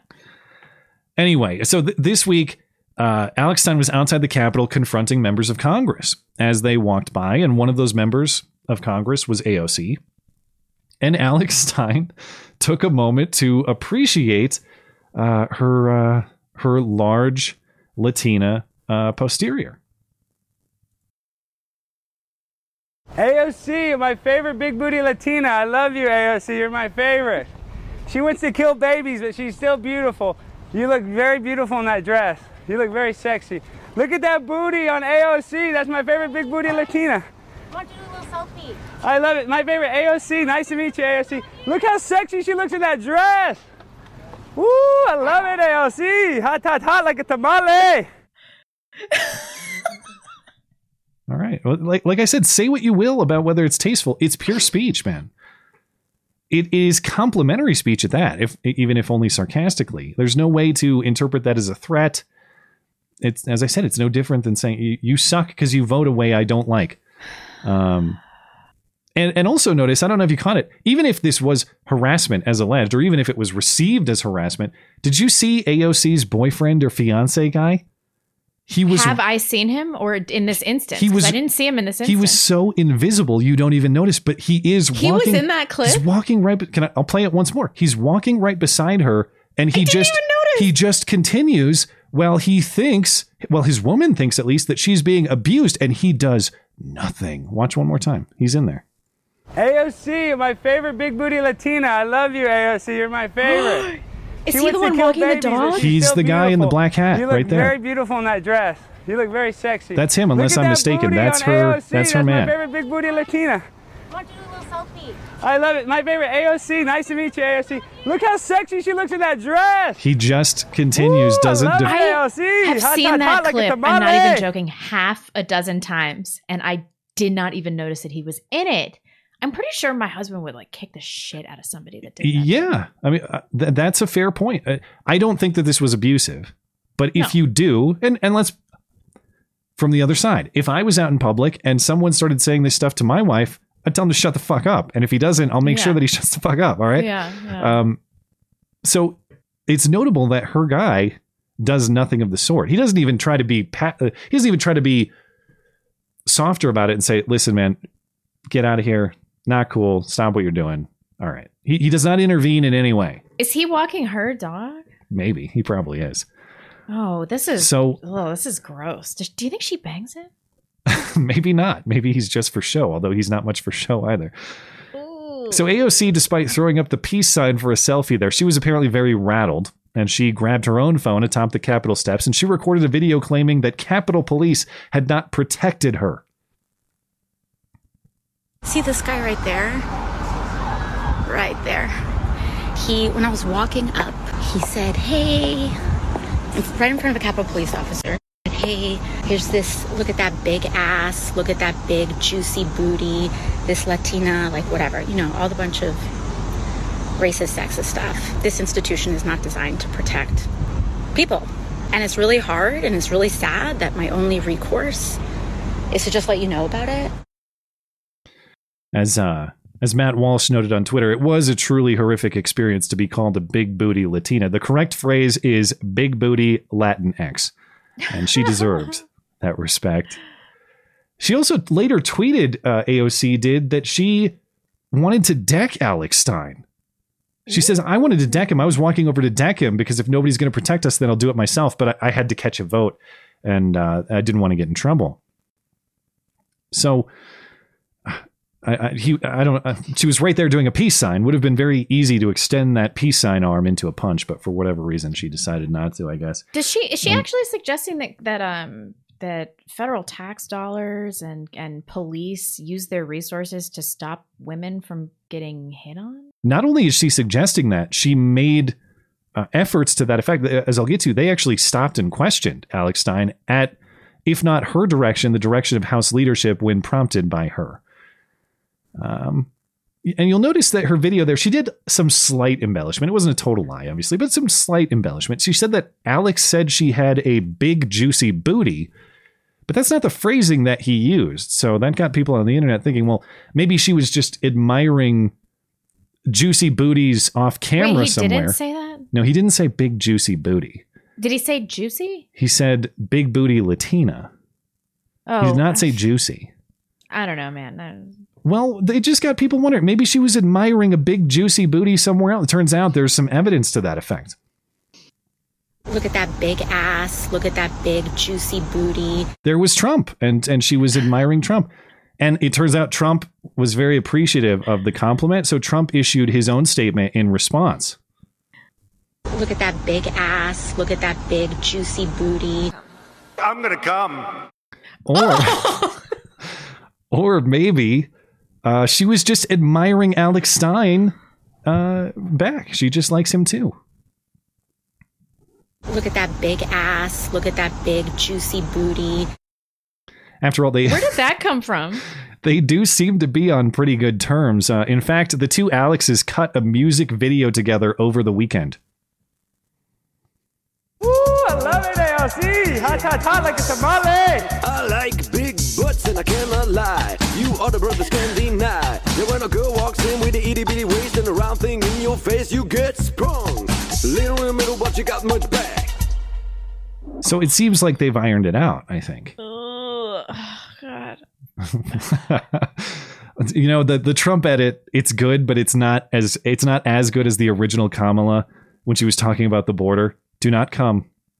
Do not come. Do not. And then there's Trump. I'm going to come. It's one of the best internet edits of all time. All right. Gross. I'm sufficiently unaroused. Good. That's exactly how I prefer it on this show. I'm getting a lot of pushback about this her being attractive thing. Okay, guys, in the live chat, let's say AOC's walking down the street. You don't know she's a retard or that she has any political power. I'm not saying that she's like turning heads left and right, but you had a couple of beers. You would. I don't think there's anything wrong with her, but yeah, I wouldn't call her a head turner. No, I don't think she's like a great beauty of her time, but like in terms of for political, yeah, like for a politician, she's pretty good looking. Put her next to Nancy Pelosi. She's got a pulse. Well, I don't know. Now we need a wet t-shirt contest between the two of them to settle the matter. I will quit this. You know job. who had the I'll best? Quit. You know who had the best Nancy Pelosi giant rack joke was Alex Stein talking on Marjorie Taylor Greene's show. I should have said the clip. He said, "This is the solution to our baby formula shortage. Is just Nancy Pelosi's giant rack." Well done. No, but she would just squirt out milk. It would just turn to dust. Probably. Well, maybe that's what she does. She just dispenses the dried version, the powder. This has gone too far. Yeah. It's gone too far. It's that's probably more efficient. Anyway, I joke that Alex Stein and Alexandra AOC have come to good terms. They of course have not. AOC was vengeful about this. AOC said on Twitter that she got House leadership to push Capitol Police to investigate. And so the Capitol Police actually stopped Alex Stein and ran his info, which didn't return any warrants. Capitol Police confirmed Stein's comments, while crude, they say, were not criminal in any way. Police say he never threatened or touched the Congresswoman. And even if I wanted to defend AOC on principle, that this sort of heckling is out of line, well, number one, as I mentioned, I don't think that it is in a public place of politics like the Capitol especially. But number two, these are principles that she herself does not hold. Recall back in 2020, AOC was she said in defense of what was actually a year of hugely destructive rioting and violence, not just protests. She said the whole point of protesting is to make people uncomfortable. She tweeted, to folks who complain protest demands make them uncomfortable. Yeah, that's the point. Oh, but that was then and this is now. Maybe she's changed her mind. No, of course not. Just last week, she mocked Brett Kavanaugh for having to leave a steakhouse because protesters were heckling him. Even though Kavanaugh, as far as I've seen, never complained about this publicly. He never said anything about it. He just left the steakhouse. And there was a news story about it. She tweeted, poor guy. He left before his souffle because he decided half the country should risk death if they have an ectopic pregnancy within the wrong state lines, which is, of course, a total lie. She can, like most women, can dish it, but cannot take it. Oh, yeah. And I wonder how she would feel if this had been something in earnest, if somebody had actually hit on her. Like, she probably would have been flattered. If it was her boyfriend, well, that's a bad example because they're in a relationship. But let's say a guy that she kind of liked on the street or something like that. If Channing Tatum came up to her and was like big booty Latin whatever, or said basically that, she'd be like, oh, please stop, you stop. Yeah. And on this Kavanaugh thing, Kavanaugh notably was heckled in a private setting, the restaurant. Right. AOC was heckled, in public. Not just public, but the steps of the Capitol, like the most public place and political place there is. And Kavanaugh also just had a straight up assassination attempt against him. I know. 3 weeks ago. If anyone deserves to be a little on edge, it would be him. But again, he's not even on edge about it. It's not like he tried to make a big deal out. He just left. And she's not just responding to Kavanaugh. She's celebrating his harassment, mocking him for it. Now we're supposed to sympathize because someone said she has a nice ass. God forbid. Yeah. And AOC can't take it. She's so enraged at this betrayal by the Capitol Police, by this failure to protect her, that she has now come to an epiphany about January 6th. She said, these Capitol Police, they did the same thing on January 6th. They held open doors for these evil right-wing attackers. She now suspects that January 6th was an inside job, and she's frustrated that we're never going to have any answers about it. There were actual officers working with this, and we never got to the bottom of that, and we never got any answers about that. And then to this day, we're just supposed to pretend that never happened. I have no idea what happened to the people on the inside who were very clearly sympathetic with what was going on and opening the doors wide open for that. And I'm supposed to sit here and pretend like none of that ever happened. And then right afterwards, you have a massive, you just have this idea that throwing money at that problem is going to make it go away without any accountability. She's become accidentally based. Based. I was just going to say that. Like, I love it when she does this totally on. I'm listening to her. I'm like, yeah, why did they open those doors? Why were people on the inside? How is it possible that she's saying throwing money at problems doesn't solve them? In every context, that's her solution. Have you considered throwing money at this problem? Specifically, rich people's money that we take from them? Works every time. Except for this one time. So she's totally right, though. Maybe when Republicans get control of Congress next year and investigate this issue, she'll be the Liz Cheney of that committee. That'll be an interesting twist. Ugh. And speaking of accidentally based, I don't know if this is quite the same because this is really dumb, but it is kind of on point in a roundabout way. AOC has come to the genius realization that the Supreme Court and the issue of abortion should not be involved with each other at all. So AOC says that since our basic rights are under threat from a rogue Supreme Court, of course, after the court overturned Roe versus Wade, Congress needs to exercise its legal authority, to the fullest extent. She signed onto a letter to Schumer and Pelosi to support stripping the Supreme Court's jurisdiction over abortion. So much like she thinks January 6th was an inside job, it turns out that she now agrees with the Dobbs decision that overturned Roe. So I think this new AOC is kind of cool. Other than getting emotionally offended about everything on policy, she's starting to get it. Pretty soon she's going to be talking about legislating from the bench and how the Supreme Court should have less power. Okay. It's like, of course, if you bother to read the case, if you bother to read the decision from the court, that is exactly it. The court claims no jurisdiction over the abortion issue. Exactly. The decision is that the Supreme Court relinquishes jurisdiction over the issue and returns it to the states where it properly belongs. And I guess I would want to ask her, let's say that you succeeded in this. Let's say you passed a federal law that the Supreme Court and the abortion issue will have nothing to do with each other going forward.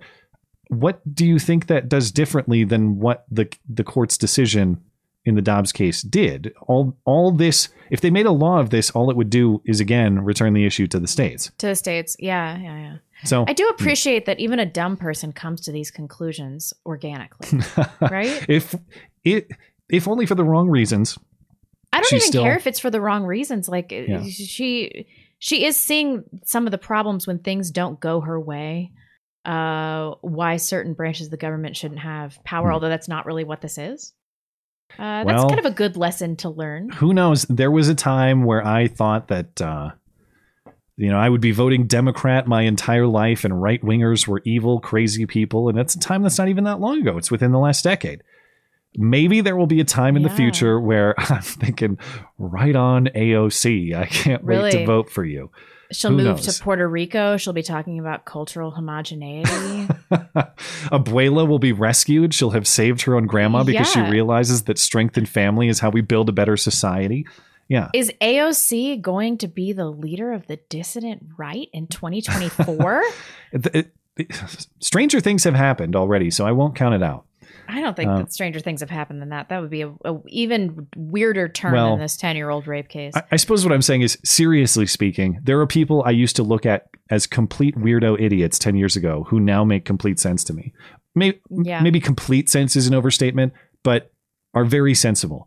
Example, like who? Rick Santorum, who I used to think that guy's talking about how gay marriage is going to lead to dog marriage and all the... I guess I haven't seen any dog weddings lately, but I've seen things dangerously close. And Rick Santorum was not far off when I was listening to him on Real Time and, circa 2012, and he was saying these things. These people are insane, right? Yeah. That's true. All right, let's talk about the Uvalde footage. How do I transition from a story that is mostly ridiculousness into something that actually is sincerely terrible for all the reasons we're aware of? That jailed tranny in between these stories so that you could make a joke about the transition, and then we'd be here. We fucked up. That's what. Wherever you have an awkward transition in the show, get a story about a tranny. Okay, genius production idea. I will take note of that. On-air production meeting. This weekend, the full unedited surveillance footage from inside Robb Elementary was formally released publicly. Portions of it, though, had already leaked earlier in the week and were published by the Austin American-Statesman and Austin TV station KVUE. The footage doesn't necessarily show anything drastically different from what was already known, but for many, many points that we knew, it provides further confirmation. And here are some clips that I think are Susan safe. Who knows? What I'll show here is we can now see the shooter actually crash his truck outside. One thing I didn't know is just how close those people who approached him after the crash actually were. They are right near the truck. Mm-hmm. And he starts shooting at them and they run away. The teacher calls 911, and as described, the shooter just walks right in, apparently through that door that the teacher thought was locked but wasn't. And one thing new that I had not seen reported earlier, let me rephrase. One thing that's new to me here, I had seen reported earlier that the shooter just opened the door to enter the classroom, as in the classroom door. unless I'm mistaken, and I'll show a slow down zoom in here, it looks like he just walks right through an open door. There's never an actual opening of the classroom door. It appears as though it's already open. And as we've heard previously described, police respond almost immediately and chase into the school after the shooter. They retreat after taking fire at the door, and a whole bunch of personnel and equipment then come in for the next hour plus until the door is finally breached and the shooter is killed. Please, Susan, have mercy on me. I just want to show some non-violent clips. Let's see if it works. All right. She didn't delete it. But here's the car crash at a pretty high rate of speed, and those guys are right there next to the truck. He starts shooting them, or shooting at them. They weren't hit, but they run away fast. Here's the approach to the school. So he opens that door. That one was the one that was supposed to be locked and was propped open, but wasn't locked. He walks down, and this is what I'm talking about. He goes straight to this classroom and starts shooting, but it looks like he just enters, and there's never any contact with the door. Then we have the police rush in. He shoots at the door. The initial police who responded retreat. And then we have that hour plus of delay where all the tactical equipment is set up.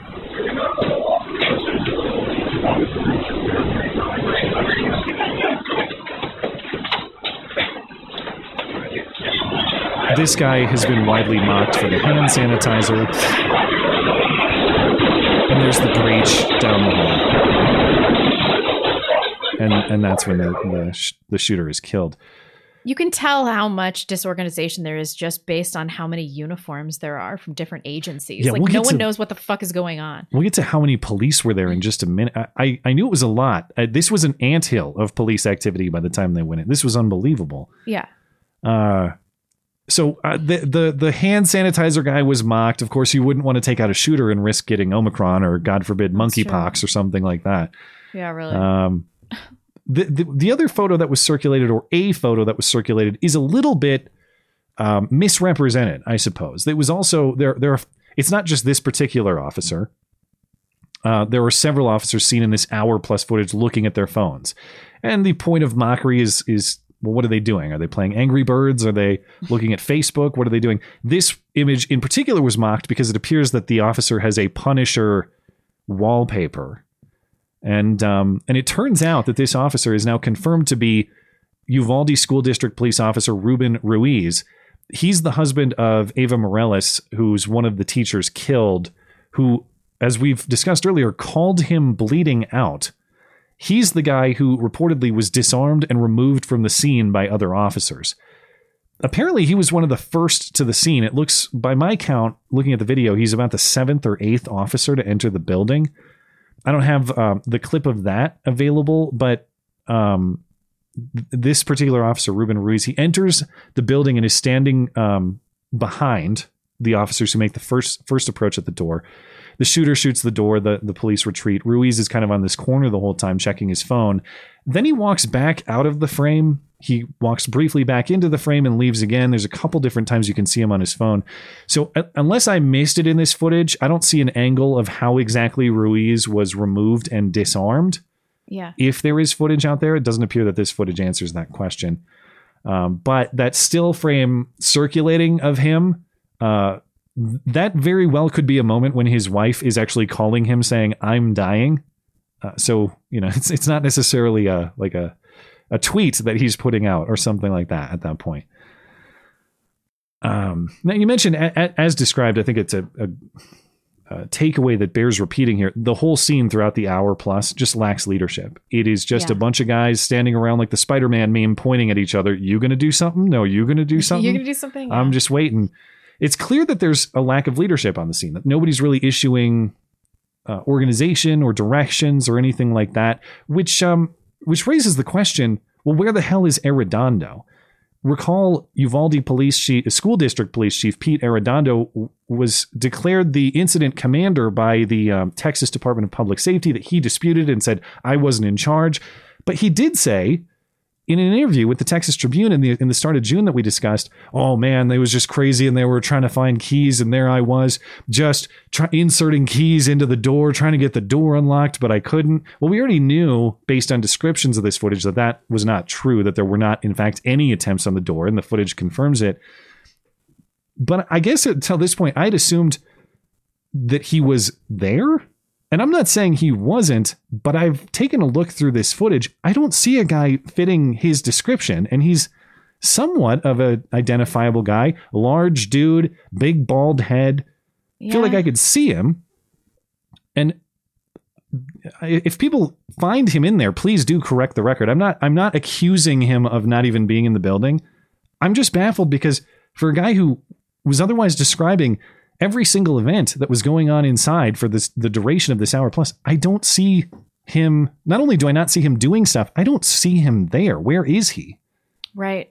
Maybe I'm just missing it. Maybe he looks different than I expect him to. Or maybe there's another door to the classroom that he's talking about. Maybe I don't understand the layout of the building or something. I don't think he's there. He already has some splaining to do. If that's true that he's not even in the video, he has even more splaining to do. But at this point, what difference does it make, I suppose? At the start of the video, man, this is the shooter walks in as we showed. As soon as he's around the corner and about to enter the classroom to start shooting, a little boy turns the corner. Maybe he's just going to the bathroom, going to the drinking fountain. I don't know. If that little boy walked into the hallway 5 to 10 seconds earlier, he would have been the first to see and greet the shooter, Ramos. Who knows?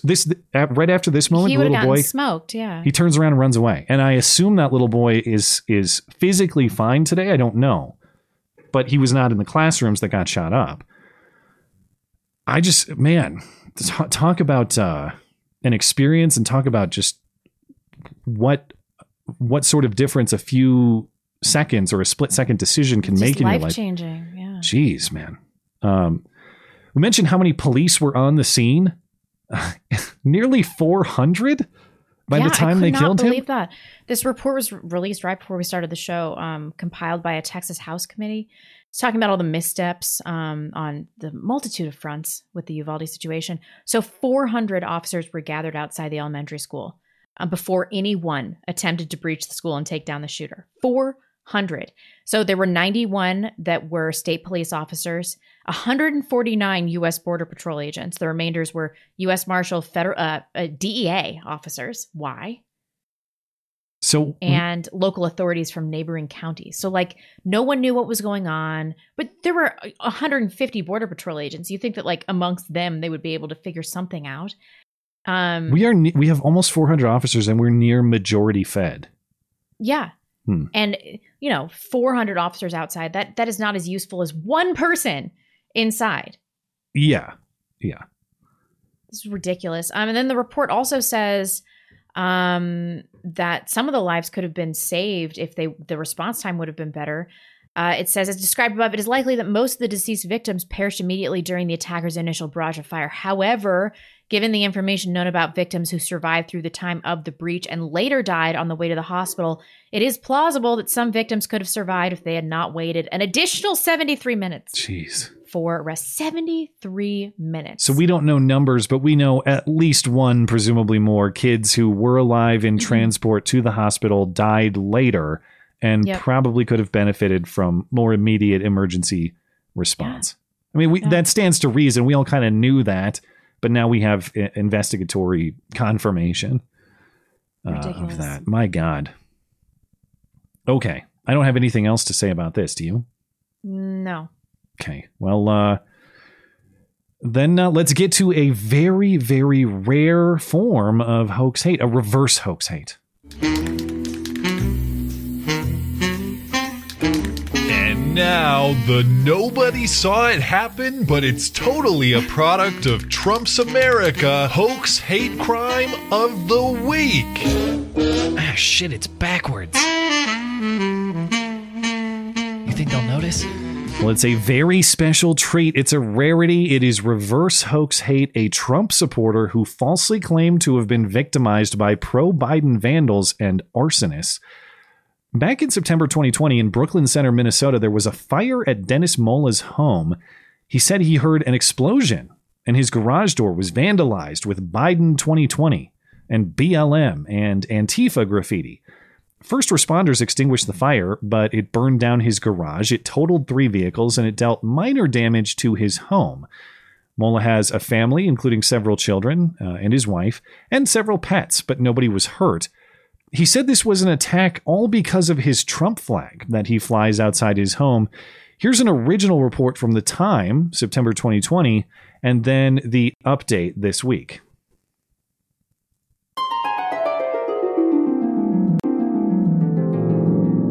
Brooklyn Center police say the fire started around 4 Wednesday morning at a home in the 6900 block of Morgan Avenue North. Police officers and firefighters rescued 3 dogs and 5 puppies from the home. The garage and 3 vehicles were destroyed. Police say the criminals also spray painted the garage with Biden 2020 and BLM. They also say a Trump 2020 sign was also destroyed. The first thing that came to our mind was the Trump flag. It's scary to know that my beliefs has created such an anger and such evil. He said that someone started the fire and sprayed Biden 2020, BLM, and an Antifa symbol on his garage door. Investigators say that Mullah did all the damage himself and got about $61,000 in insurance money, plus another $17,000 from a GoFundMe. He's charged with fraud. Yeah, he's a mask-wearing minority. I don't believe any of this, obviously. Well, I wasn't going to... The mask... All right. Deciding if I want to dispute that point or not. But the mask is a dead giveaway. I'll give you that. I like to render you speechless. Yeah, when I start stammering. I don't want to toot my own horn, but I was emailed this story by a listener at the time in September 2020, and I said, that's fake for sure. I should have provided a screenshot of the email, but you know, I shouldn't brag too much because I say that about news stories all the time. Oh, that's fake for sure. And as it was demonstrated this week, I'm not always correct with the knee-jerk It'd be a bad way to do that reaction. Maybe. So I may have been wrong this week, but in 2020, I said it one time and I got it right. Anyway, 2 counts of wire fraud against Dennis Mullah, specifically. A federal crime. So this is actually, it's related to his fraudulent fundraising, and that's a federal crime, I guess, because of the interstate implications of such transactions. Now, prosecutors say Mullah spray painted his own property and lit it on fire, and that a review of cameras in the area showed no unknown males near his home, as he had alleged. When his insurance company denied some of his claims, and remember, he got $60,000+ out of the insurance company, but some of the claims were denied for whatever reason, he submitted complaints that the company was defrauding him and threatened to report the company to the Minnesota Attorney General. So he was alleging fraud or breach of contract against the insurance company while defrauding them. Well played. Mullah has been released from custody without bail on a promise to appear in court. We'll see if that happens. He does face a prison sentence of up to 20 years. So we will see what results from that. Meanwhile, in the Hyde Park neighborhood of Boston, construction has been in progress on a new housing complex renovated from an old school building. Scheduled to open in the fall of next year, the building will feature 74 housing units for LGBT seniors. The name they're going with for this place is Pride, P-R-Y-D. The Pride Building, P-R-Y-D building. For a LGBT retirement home, I think they should go with Old Homo Villa. They should have gone with... Is that a Skag original? Old Homo Villa instead of Pride with a Y. But I'm not into gay retirement home branding. It's not my business. Anyway... at the Pride Building, not Old Homo Villa, but the Pride Building, vandals apparently spray painted homophobic messages on the construction signs. Were they funny? On the fencing. Well, I think we can see some of them. It's your typical construction scene. You have fencing encircling the entire property, and there's signs on it that say such and such construction company or keep out or safety rules or whatever. Those have graffitied homophobic messages now. And of course, the community rallied to cover up those hateful messages with messages of love. A hate crime in the heart of Hyde Park. The target, a building being transformed into housing for older LGBTQ residents. Dozens of people coming out here to push back against this. They quite literally covered up that hate speech with some signs of their own. I have to just say, they really chose the wrong old ladies to mess with. Mayor Michelle Wu promising some accountability for this. She says that her team is looking over some nearby security video Boston police are investigating. This might be legit. Well, if it is legit, it's very polite of these vandals to go. It just said there are two genders. Yeah, they were very, the ones I've seen didn't even use any slurs as far as I saw. Don't you feel like if you would fake it, you'd be like old dyke die or something? You know, like you wouldn't say like there are two genders. Well, I don't know. At the same time, if it was authentic, that's such a stereotypical thing to put on there. If it was real hate, why would I vandalize just the temporary signage too? Why would I be so polite as to only damage the least valuable things on the property? I don't know, man. I'm 70-30 on this one. Well, if it is real, I suppose it's possible. A side point on this, though, I was watching it and I thought, well, how is it possible that they have gay-only apartments for rent? First of all, how do you prove that you're gay at Old Homo Villa? Do you have to, is there a hazing ritual to get into this facility to demonstrate your gayness? And even if there is, I thought that there are anti-discrimination housing laws that prevent consideration of such things. Well, I found the answer in Boston Herald's coverage. They say at the bottom of the story, an earlier version of this story said that the Pride will be reserved for LGBTQ seniors. The housing actually will be welcoming to all people who are over 62 and meet income requirements for affordable housing. So it's just gay in branding, but not in practice. You can, in fact, not prove your homosexuality and still get housing at this facility when it becomes available. As far as the investigation, Boston Police Civil Rights Unit investigating the case actively. No suspects, no arrest at this point. What a surprise. Yeah.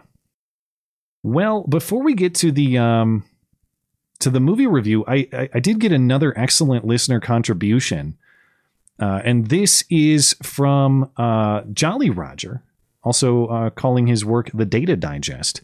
And what you see here, and I know that this is a lot of information, very tiny text and images that I'm sure doesn't come across great on the stream, but I've included this in the movie review column on my website, mattchristensenmedia.com. Look for the movie review column page, because I think it's a really awesome visual graphic of all 60 movies up until tonight that we've reviewed in the history of this bit, starting in May 2021 through last week's Lion King review.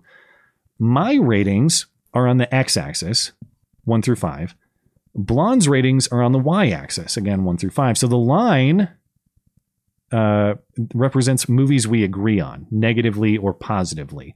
So, for example, we both hated Snatch, and you'll find that in the bottom left. We both gave it a 1. I barely remember watching that.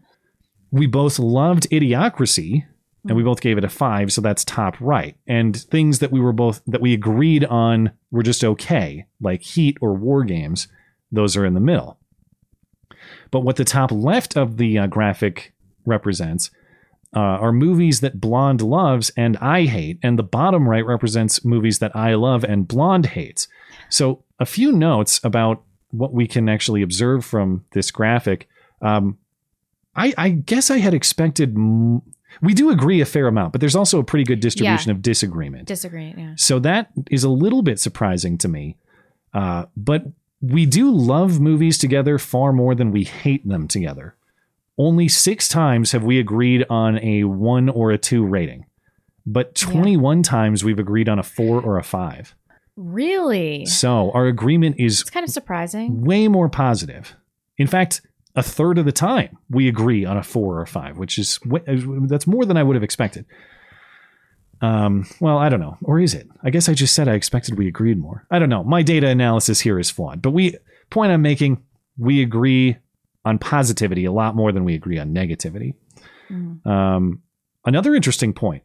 I'm actually a lot more positive than negative, at least in looking at the extremes. I've given out 11 5-wiki reviews and only 6 1-wiki reviews. Really? I guess I can believe that. Your highs and lows are more evenly awarded, and you tend to stick in the middle a little bit more. You've given out 5 5-wikis and 6 1-wikis. So you actually hate as much as I do. You just don't give out the 5. The 5s. As much, about half as frequently. And there are only 2 movies in the history of the bit of extreme disagreement, as in one of us gave it a 5, the other gave it a 1. You know Blade what Runner. one, and you probably know what the other one is too. Tremors. No, I didn't give Tremors a 1. Oh, what's the other one then? It's a movie that I gave a 5 that you gave a 1. I don't remember. Jurassic Park. Oh, right. Yeah. Of course. What kind of nonsense was that? Nobody hates Jurassic Park. I did. Hated it. So those are the only 2 where we had the extreme disagreement. And if you want to actually see this in better detail, again, head on over to the website. You can expand the image and see all of the information it has on it. I thought it was a really cool presentation of the history of this bit. And I appreciate that from Jolly Roger. But without further ado, we'll get into this week's review. In a world of movie references flying over his head, one man will finally watch them. This is the Matt and Blonde Show movie review. Tonight's movie is the 2001 Denzel Washington Ethan Hawke action thriller Training Day, in which a young rookie cop tries out for the LAPD narcotics unit under the supervision of a renegade veteran and is expected to betray his training, the law, and morality itself until he takes matters into his own hands to break the cycle of corruption. From movie picker Bobby, he says it's a cool movie about corrupt cops and quote-unquote good cops interacting. As always, your review and your rating. Ugh. Okay, so this movie gets some points for having the balls to have the black cop be the slimy one.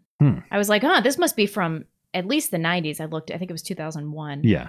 It's amazing how in 20 years that never would happen now. Never. Outside of that, I don't know. I thought this was a squarely mediocre film. Ugh. Okay. I'm keeping my poker face on.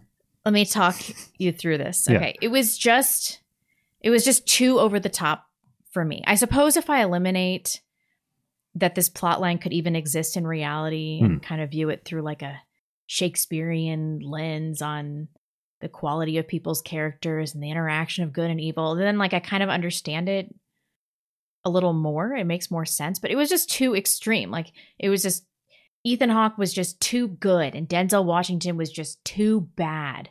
And their juxtaposition, I was like, this angel and demon thing, it's like a little on the nose. It was too long. I don't know. The battle between them was just too obvious. I didn't hate it. This just seems like a really mediocre dude movie. 3 out of 5. 3 out of 5. All right. Do you think, what do you think I rated it? I don't know. I think you either thought it was great or you thought it was mediocre. I don't think you hated it. And didn't hate. Okay. Well, as you might guess, the themes of this movie are straight up my alley, man. This is, and I loved this movie, and the reason, well, I love this movie for its own sake, but I actually knew almost nothing about it, and so it was one of those surprise movies where you don't really expect anything. And I thought it was going to be, it's like cop and criminal action, whatever. And then all those moral themes started emerging, and then it took these twists, and then I realized this was really for me. But it wasn't deep. Oh, I think it's really deep. I think that, okay, so what I love the most, the moral dilemma of the wolf and the sheep. And that is something that we talk about on this show all the time, not only between us, but with the audience. And it's just the fundamental question of when, if ever, are immoral means justified in pursuit of quote unquote moral ends. And that's really Alonzo's philosophy the entire time. He straight up murders Roger and says, well, that guy sold dope to kids. The world's better off without him. Really what we're talking about there is if you could go back and kill baby Hitler, as people reference all the time, would you do it? Is an extrajudicial, there we go. Is that type of killing quote unquote good if it gets a quote unquote bad guy, or does the process by which we make these evaluations matter? And I love the commentary from Alonzo trying to give this lesson to Jake, that to protect the sheep, you got to be a wolf. You got to protect the sheep from the wolves. And to beat a wolf, you got to be a wolf. He phrases it better than, what's his phrasing? I'll get it better. To protect the sheep, you got to catch the wolf. And it takes a wolf to catch a wolf. And that metaphor makes sense in concept. Only those who are capable of wolfery could stop that sort of aggressive wolfery, but it lacks moral boundary. And what I loved about this is it's a demonstration of that concept that I think Jordan Peterson explains so well about a good man not being helpless. A good man is capable of monstrous things, but has it under control. You need to be dangerous but disciplined. And what being a wolf in Alonzo's case lacks is any sort of limitation. It lacks any kind of boundary on when a wolf is not appropriate. You need to be capable of that sort of wolf activity, but you need to have it properly harnessed through a moral structure. He doesn't, and he gets done in by that. And I think it's a really amazing demonstration of that. The other moral theme that I think is really relevant to the show, Alonzo tries to give Jake this lesson about playing the game to beat the game. Again, after a straight up cold-blooded murder and threatening Alonzo into complying with a cover-up, he says, I know you think it's corrupt. I know you think it's unjust, and it probably is. But listen, you got to play the game to beat the game. To make the change, you got to play the game, get leadership, make the change from the top. We've advocated exactly that on this show, but I thought this was an interesting pushback on that. If everyone's playing the game to beat the game is just perpetuated and never ends. And I thought it was an excellent piece of pushback on that topic. If you make moral compromise in pursuit of what you believe to be a moral end, you end up morally compromised. You end up consumed by the corruption. At least Alonzo did. So you wouldn't do PCP. I guess he didn't know. Yeah, it was inadvertent. Of course, the origin of the N-word meme. I love that meme, but I didn't know it came from this movie. I'm guilty of enjoying memes I don't know the origin of. I thought Denzel's performance was really, really well done. And I know that he is a villain. I know you said that he's maybe too obviously villainous, but I actually appreciate it. I think his character sort of transforms. And that's what I appreciated about the wolf and the sheep too. It seems tempting at the start. He's cool, he's charismatic, and his methods work, and they produce convictions. He's stopping bad guys, but over time you see the twisting of that, and he becomes a more obvious villain. This character was almost everything. He was a cool character you admire, and then he's a villain you hate, and it's a testament to the writing of that character, but the performance as well was really well done. I also have to give honorable mention to R2 Snoop Dogg, and I don't like Snoop Dogg, but Snoop Dogg on Wheels is the superior Snoop Dogg. It somehow comes off as more authentic. It's just Snoop Dogg being himself. Like the idea that he had a great acting performance. No, it's Snoop Dogg doing drugs on the LA streets like Snoop Dogg should. He's just in a wheelchair, and for some reason that seems more realistic. I did share your point that it was a little over the top, but maybe not for the same reasons. I found the action to be like a little silly. Like I understand the scene where he gets shot. The death, the end I was a little disappointed in too, but I guess what I was like, I get the premise was the LAPD is impossibly corrupt, like thoroughly corrupt, and that this guy has basically free reign to do whatever he wants, and the institution will cover for him. But we're not just talking about him getting away with murder behind closed doors, which is a stretch itself. There's points where he just starts engaging in gang warfare in the middle of the day on the street and driving around a car with bullet holes in it, and nobody seems to ask questions about that. That is a little over the top, and I was wondering, well, maybe policing was just different back then, because I think you're right too. Not only could this movie about a villainous black police officer not be made, but certain portrayals of the police just can't happen. I was researching. There was a sheriff's deputy in Florida who was fired in 2017 for simply jokingly reenacting a scene from this movie while on duty. Shows you how much you can't do the stuff that's in this movie. But the reason I give that something of a pass is, I get it. You want to make an entertaining action movie. You need action that's beyond everyday belief, because that's what makes for entertaining action. It really, that doesn't impact the value of the philosophical dilemmas, the moral dilemmas, which are more abstract in their I don't necessarily have to believe that he would get away with open gang warfare in the streets to believe that a cop would do really shady things and try to cover it up. And that's why I appreciated it. The only other thing I'll say is I found the ending to be a little bit unsatisfying too. I thought it was really setting it up for Alonzo to be consumed. But when there's the scene where Jake is holding him at gunpoint trying to get his money, Jake's not going to kill him, because the whole point is Jake maintaining moral integrity. He can't betray that by just murdering Alonzo. I thought that the gangsters of the neighborhood were going to put one in the back of his head. And I thought that would be fitting because the way he surrounded himself and the way he cultivated moral decay would do him in. Right. And just in the same way he betrays other people, the people he thought he trusted would betray him, and he would be done in that way. That's what I was prepared for. Instead, he gets gunned down by the Russians in kind of a silly way, as you mentioned. And it just wasn't he does get done in by himself. But those Russians, we don't know who they are. We didn't get any connection to those characters throughout the movie. It lacked. I was kind of hoping that Ethan Hawke would kill Denzel Washington, and in a turn of events, that would turn him dirty. That might be interesting. Yeah. As I wrote in the review, it also would have been much more believable. It was sort of unbelievable. Let me back up. It was sort of unbelievable that the gangsters of the neighborhood just let Jake walk away with all of Alonzo's money because what?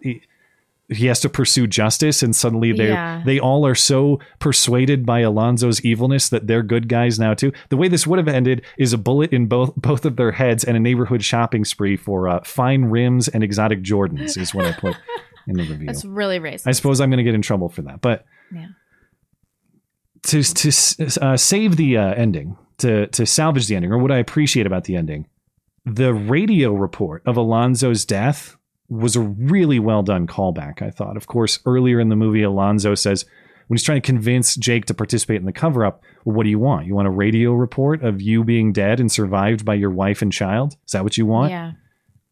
It ends the movie with a radio report of Alonzo being dead and survived by his wife and child. So in that way, I really appreciated the ending, if not in totality. Anyway, okay, fine. That's my case for a 5 wiki rating. Good Lord. Yeah. We love you. You're very special. It's moral and philosophical themes that I thought were very well presented and correctly concluded. I thought Denzel's performance was really well done. Other characters were also well done. And it was all in this package that I didn't really expect much out of, but then strongly over-delivered. And that pleasant surprise, I suppose, influenced my rating as well. So you're telling me your low expectations resulted in a 5 out of 5 wiki? Well, it's not just that I had low expectations. It's that this movie was so far beyond not really knowing anything about it. It was truly excellent. It's up there. It's with the 11 other 5 wikis I've awarded. Anyway. Fine. A lot of people agree with me, though the early vote number is pretty low so far, so I don't think a ton of people have seen it. But the early vote results so far, we have almost 40% of people giving it a 5 wiki, and another 30 giving it a 4. Not a lot of hate. We did have the vote last week. The random selection, the wild card, edged out the rest of listener Bobby's nomination. So there was a random selection, and it is Joker from 2019, which was one of my picks for, well, do I want to say? I already did. I mean, this was one of my picks for movies to watch. So we know you like it. Because I've only seen it once in theaters, but I really liked it in theaters when I went and saw it. So I'll rewatch and perhaps I'll realize Somebody it just sucks. said the same writer wrote 3 billboards outside Ebbing, Missouri. I hated that movie. What writer? Is it the same director? I don't know that movie. So that movie is trash. So this one sucks too. Wait, I didn't know that. I don't know anything about that movie. 3 buildings. Okay. Do you want to read some super chats while I investigate this? Really quick. This is the last week to vote on listener Bobby's nominations for July as well. We will refresh the list next week for August, but the remaining nominees list remains the same for this week. Man on Fire, Collateral, Congo, Inside Man, Spectral, Bloodfather. Of course, you can reject the list once again and vote instead for a randomly selected top-rated movie. And we will do that one more week. But as a reminder, if you'd like to read my movie reviews, comment how wrong I am, submit your own rating, vote for the next movie, and sign up for the chance to be the movie nominator for the month. The one and only place to do it is in my weekly movie review column, linked in the description and on the homepage of the website. That is, of course, mattchristiansenmedia.com. All right. My apology for the interruption, but we're ready for... he's the same director. He directed In Bruges, which I liked. Yeah, I liked that movie. I didn't like it as much as this one, but I did like that movie. Wow, how can a director make a good movie and then such a trash movie? They're such different movies, too. Although In Bruges has a lot of violence and action. I suppose they're similar in that way. But In Bruges No, In Bruges and 3 Billboards Outside of Ebbing, Missouri. It's this director, Martin McDonough. McDonough? He sounds like he's... Oh, is he Irish? I don't know. I don't know anything about him. Well, he sucks, is the point. Glad we got to the bottom of that. I thought you said this movie was okay. Now you've been convinced to hate it. Or is it just because... I thought that this movie was by the same director as this other movie that I hated. Got it. But okay. the director also made In Bruges, which I didn't have a problem with. Yeah. Okay. Well, we will catch up with our chats before we call it an evening. We're good on D Live. Appreciate you guys over there. Thanks for tuning in. We have so many super chats. Okay. Do you want to start on YouTube or do you want me to start over on... we just have a handful on Tippy Stream. Maybe I should knock those out. Sure. Let's see. Mike Stuklasa says... Oh, wait, no. This was the one I read. This was the story about you and Mike. Let's see. Oh, yeah. We just have a couple here. Trucker Chris says... I don't know if I can read this one, man. This is Susan bait. It's a theory about why Alex Stein is not canceled. I don't know. I don't even know. Alex Stein is cancel proof, and someone needs to look into that, says Trucker Chris. Okay. Thank you, Trucker Chris. Matt's butthole. From one to the next. Matt's butthole bleacher. Hurry up, Matt. You're late for your appointment. Was that? I wouldn't schedule that for a Sunday night. I know better. Okay. Thank you guys for the support over on Tippy Stream. What you got on YouTube? Sure. Nathan Bolick. AOC should have taken her advice on harassment. Seriously, the least she could have done is let them eat cake. I guess she should take her own. That's what she insisted Kavanaugh do. So someone should hand her not hand her a piece of cake. I don't know. Whatever. Some cake should be involved. The cake metaphor must be played out as she demanded for Kavanaugh. Boogeyman 917. Shake it, baby. I'm glad we can all agree on AOC. Injured Guardian. Hey, it's me again. Did YouTube censor Matt's latest video about the 10-year-old abortion story? P.S. My previous mention of Mamre was in reference to Genesis 14 Battle of the Nine Kings. No, they didn't censor it. No, I retracted it because I said that the story was fake. And then like 2 or 3 hours later, the story came out about the arrest. So what I posted yesterday explains all of it. And there's also, if you go to the homepage of the website, I have an explainer up there now too, though that will probably be temporary. I'll probably take that down tomorrow. But my latest video covers all of it. And I did receive a few email notifications. YouTube has shadow banned you. They've gotten rid of your video. Not in this case. But I appreciate you guys letting me know when you're unable to find them, because under normal circumstances, that might be a problem. But anytime I voluntarily take a video away, like offline or something, for whatever reason I might have to, I'll post about that. I'll post a notification. If there's no notification for me that it's gone, then that would be Susan's meddling. Okay. Robert Paul says, Matt and I once almost made love, but we remember that we were not, in fact, flaming homosexuals. Instead, we exchanged a firm handshake and drank beer. America. That sounds wholesome. Thank you. I remember that one. It was a good time. BC, Matt and I once made love. He let the whole town pump him through a glory hole, and I went last off the record. How about this one?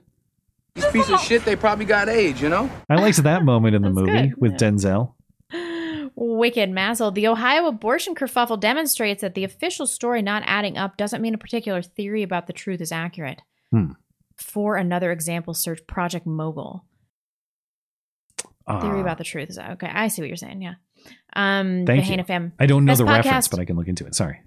Best podcast on YouTube. Word of advice: you miss 100% of the shots you don't take. Wayne Gretzky, Michael Scott. In quote. Repeat the line. I suppose. Yeah. Although. I don't know. It's come on, man. We're in the business of I don't know, opinion around. This is not a journalism show, or my product is not a journalism product as in original fact finding. It's opinion and analysis, and sometimes you're going to take leaps that you think are warranted.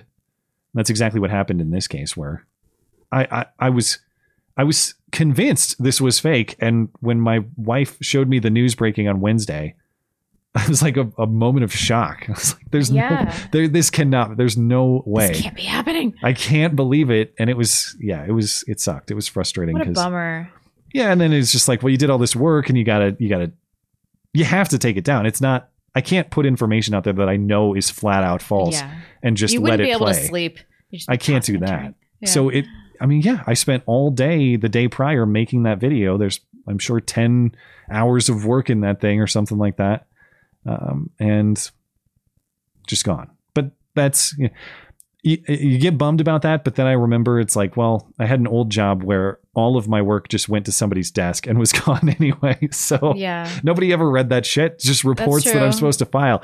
So all things considered, I still am more than happy to be doing what I do. And I appreciate you guys making that an option for me. And I will try not to jump the gun so easily, though. That's part of the fun. Jumping the gun is part of the fun. You can't never do it. So that's true. Robert Paul, really appreciate all that both of you do. I have been a longtime listener. Love the balance and fair assessment you bring. Blonde really red pilled me on hormonal birth control about my daughter. That's good. Thank you. Chubby Stubby, I'm really shocked there's no GoFundMe for the face tattooed homeless stabber yet. Someone's clearly dropped the 8-ball. He's dead. That's why. Well, so is the other guy. They're GoFundMe-ing for his funeral costs. So we should get a nice funeral provided for the face tattoo stabby hobo. Hillbilly Deluxe. Now that Reddit is banning the word groomer, there's some speculation for replacement. Having watched Sargon of Akkad and the Lotus Eaters podcast, I'm pretty sure the UK slang word nonce works. I do like that. Bring it back. Nonce? Mm-hmm. How do you spell that? Faggot. Nonce. Like a nonce. Faggy boy, doesn't it? Or does it mean pedo? I don't know. I've never heard that one. British slang is not my area of expertise. If Malcolm is coming for me, forgive me for not feeling terribly threatened. This dude is in his 60s and is clearly mentally ill. Also, he's in Western Ukraine where there's no fighting at all. I don't know where he is now. I don't know where he lives, but it's not in my neck of the woods. I can tell you that. Majorison, I will donate a catapult for quick delivery to the boat. I like it. Hayden R. It's probably good policy. We just abort off the boat by catapulting the mom too. That's how you do the abortion. Okay. It's probably good policy to shoot people with face tattoos just out of an abundance of precaution. Yeah. That guy had a lot too. It wasn't even a lot of face. It wasn't. It's like one tastefully done tear. It was like, if there is such a thing, I get it. It was he had a lot. He had more than just a few mistakes in face tattoos. James Rogers, Democrats passed an amendment in the 2023 NDAA that would require white supremacist Nazi supporters and extremists to be removed from the military. I'm in the Navy. We already kick out those types, so I'm really confused because they're just going to call everybody that. Yeah, it really... nonce means pedo. Sorry. I was wrong. Well, it depends on definitions, and those terms have ever-broadening definitions these days. So I would certainly be worried about that, even if the military has had a historical policy. I'm sure the terms of the historical policy, not what the terms of today will be. Yeah. Hillbilly Deluxe. Regarding offshore anti-baby activity, Matt, 18.6 describes adequate recompense. It would be better for them to have a great millstone fastened around their neck and to be drowned in the depths of the sea. Well, now there's even more area for compromise. If we get the oil drilling, and then there are catapults, or if there are stones tied to provide these services, everybody, it's like they say about things that are not at all. It's family fun. Bring the whole family down. We have popcorn. We have stands. You can sit and watch. It's a spectator event, and we've solved a lot of the nation's problems. Back public executions would really be good for morale. Well, seriously speaking, I've seen people talk about that in a matter, like as a matter of criminal justice, as in when people are convicted through due process and sentenced, should we have public executions as a deterrent for the most heinous of crimes? Oh, I'm just talking about satisfying my bloodlust and for sport, Also very important. Like two poor people fighting to the death. Would you go to that? Head spikes walls. How poor? Real poor. The poorest? Maybe. All right. James Roger. I did not read this. Additionally, Matt and I read that kids are putting Montana on trial over climate policy and the Montana Supreme Court is allowing it. Do you know what that's about? Thanks for everything you guys do. I don't. I saw the headline that said a bunch of kids are suing the state for climate irresponsibility or some nonsense. I have no idea what that's about. Our Supreme Court, I don't follow it closely, but I think they are a little off. based on my understanding of how they've ruled on some other cases. Allowing it, I also don't know what that necessarily means. I'm not saying that you're wrong, of course. I just don't know what allowing it means procedurally. Like they will hear the case, basically. I don't know. What a waste of everybody's time. I don't think that we're going to end up under Greta rule in this state. And even if that were to be successful, our legislature and our governor are both pretty friendly to sanity. So it would be an issue that will probably get corrected next legislative session, even if it went haywire. I got a little tickle in my throat. Would you mind reading something? Yeah, where did you leave off? President Meg Thomas says, nothing to say, but I love you guys. We love you too. J2 Corpse, no note. Thank you so much. And then we got one from the quartering. Love the show, enjoying a nice cup of, well, you know. I guess he has his own coffee company. Thank you. I know we kind of cut you off last time. We love you. You're very special. For the end of the show. And I don't know what your marketing strategy is for the coffee, but I was thinking it's like, we can talk about we advertise products on this show, you know, like you don't, if you want to do, you don't have to keep hurling $100 at us. Like, we'll do this. We can talk about it. If you'd like to talk business, you can email me anytime. What is the name of his company? I don't know the name of the coffee company. Enjoying a nice cup of, well, you know, his coffee. Is he trying to create like mystery around his coffee company? Because I didn't even know you sold coffee. I thought you were just advertising for Black Rifle or something last time. It's his own coffee company as far as I understand. And at this point, if we talk about it any further, people are going to think that we have been hired to discuss. It's true. This coffee. I'm going to put this on mute and hack up a long. Oh yeah. Sorry. I got to find out. I didn't even find where you left off. Hillbilly Deluxe is the next one. Yeah. Let's see. John Bolton channeling his best Colonel Jessup from A Few Good Men. You want me on that wall? You need me on that wall. Yeah, I suppose. It had themes of that. Hillbilly Deluxe also says, geez, fourth post regarding attractive and crazy. Y'all need to watch the Hot Crazy Matrix. Is that actually I've seen that. Is that a movie or a video? It's a YouTube video. Okay. I know the general chart that people make. And if you're this crazy, you need to be this hot. I understand the rules. But I would say that AOC is way off. That like the craziness is not justified by the hotness. I can get on board with that. And vice versa. Let's see. Irreverent Bastards is up next. Or I can take it if you need. Yeah, would you read a few? Batman here. You'd be surprised how many of us have met folks on our side. Excuse me. How many of us you too. Have met folks on our side now? It was a while ago, but I met Lauren Southern, Milo, Alan Bakari, and a few others when things were smaller. The only I have met Milo in person. That was at the RNC. Oh right, he smelled so good. I don't remember that particular characteristic. I remember he's pretty tall though. He is tall. Yeah.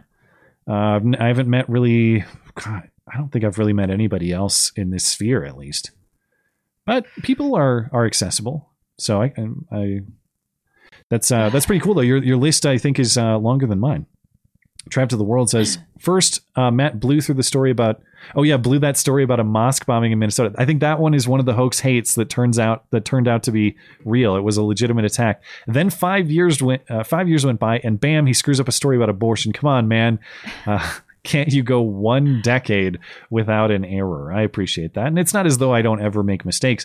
Come on, man. Or have wrong opinions, I suppose. But it does suck to get something like factually wrong. Not just my opinion about it is questionable. The facts are presented incorrectly. Yeah. Travis of the World says, I'm a fan of Southern's work, but remember the old saying, sometimes you meet a jerk, and when everyone you meet is a jerk, you're the jerk. Interesting.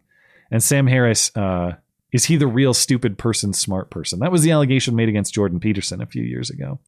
Yeah, that's true. Yeah. I think that's fair. I think that's a fair criticism. And I have not seen Lauren's video, so I'm not saying that it explains her video.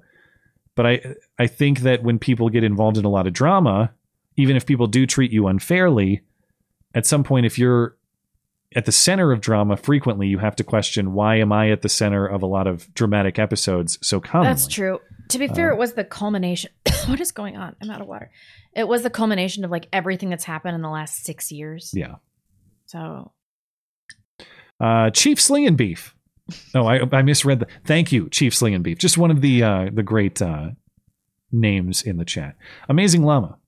None of us have weapons because they're super dangerous. But if you did, what is your go-to caliber for home defense? Interesting. This is a question for you. I don't even know the answer to this. Well, how candid do I want to be about what my options are? I'd say it's fair to say my current options include 9mm and 12 gauge. There are a lot of people who would argue for a rifle caliber, and I completely understand their arguments. But for my purposes, I'm going with the old shotgun shell, and I'm going with the pistol caliber. And I do for a variety of reasons. That's not to say that I don't have rifles ready to go if they were needed to go. But generally, I live in a fairly...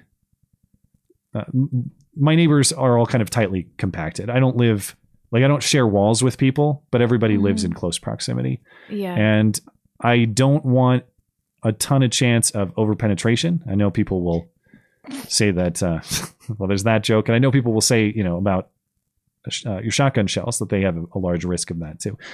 I get it. I also, not that it's ever comfortable to shoot indoors in certain settings, but certain rifle calibers indoors are also extremely loud to potentially a damaging degree. That's a factor to me. But that's my thinking. I don't think that it's, I don't dispute anybody who makes decisions otherwise. I think the only foolish decision is to leave yourself completely vulnerable. And I don't think I'm doing that. That's true. Yeah. I'm sorry. Can you keep going? Yeah. Searching for adventure. For decades, people have tried to convince me that the world is too crazy to start a family. Well, 1 year in with my first child, I now assume anyone who propagated that position wishes to be rammed by Matt. That's a twist. I didn't know it was going that way.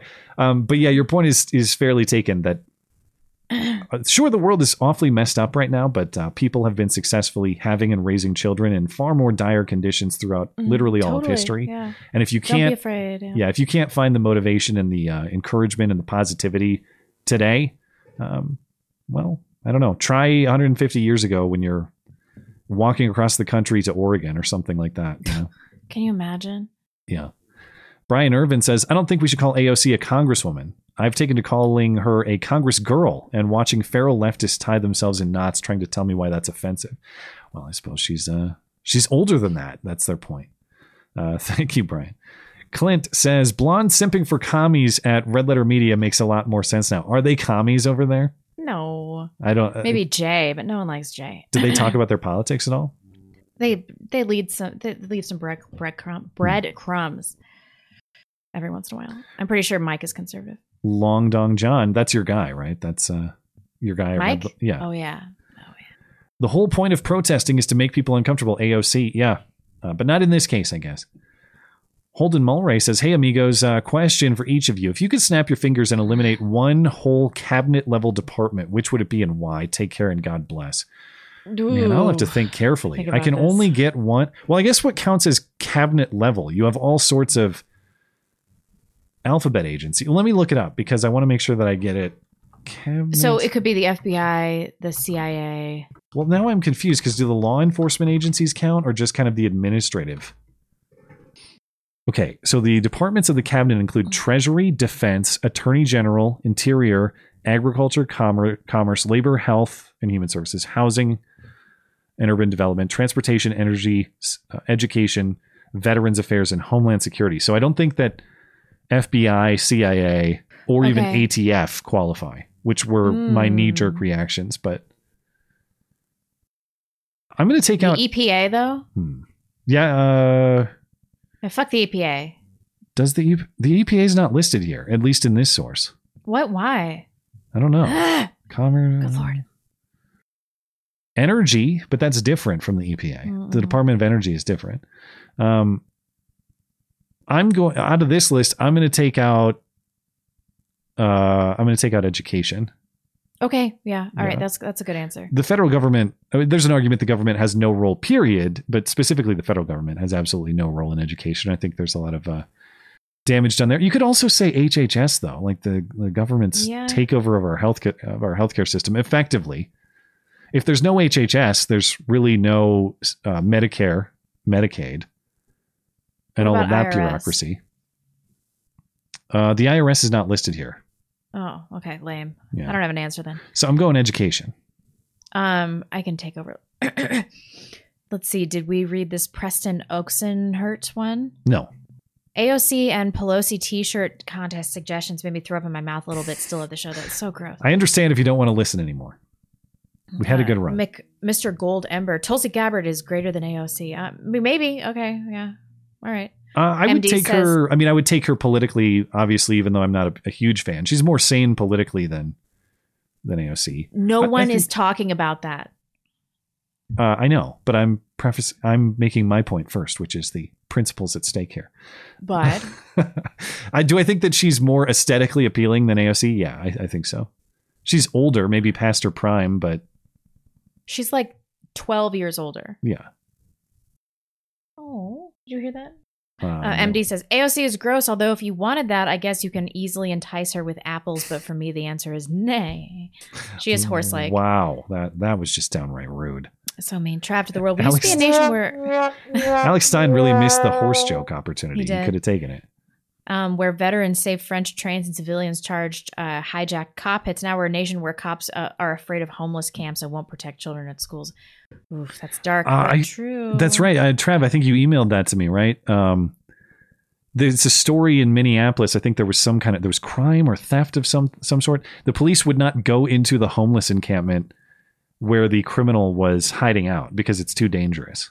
They have no-go zone, or at least temporary not going in their zone homeless encampments. Let's see. The jackalope. Have you considered he maybe is the guy using the hand dispenser? I don't think so. Also, who would have done it better? 400 armed angry parents or 400 armed agents of police?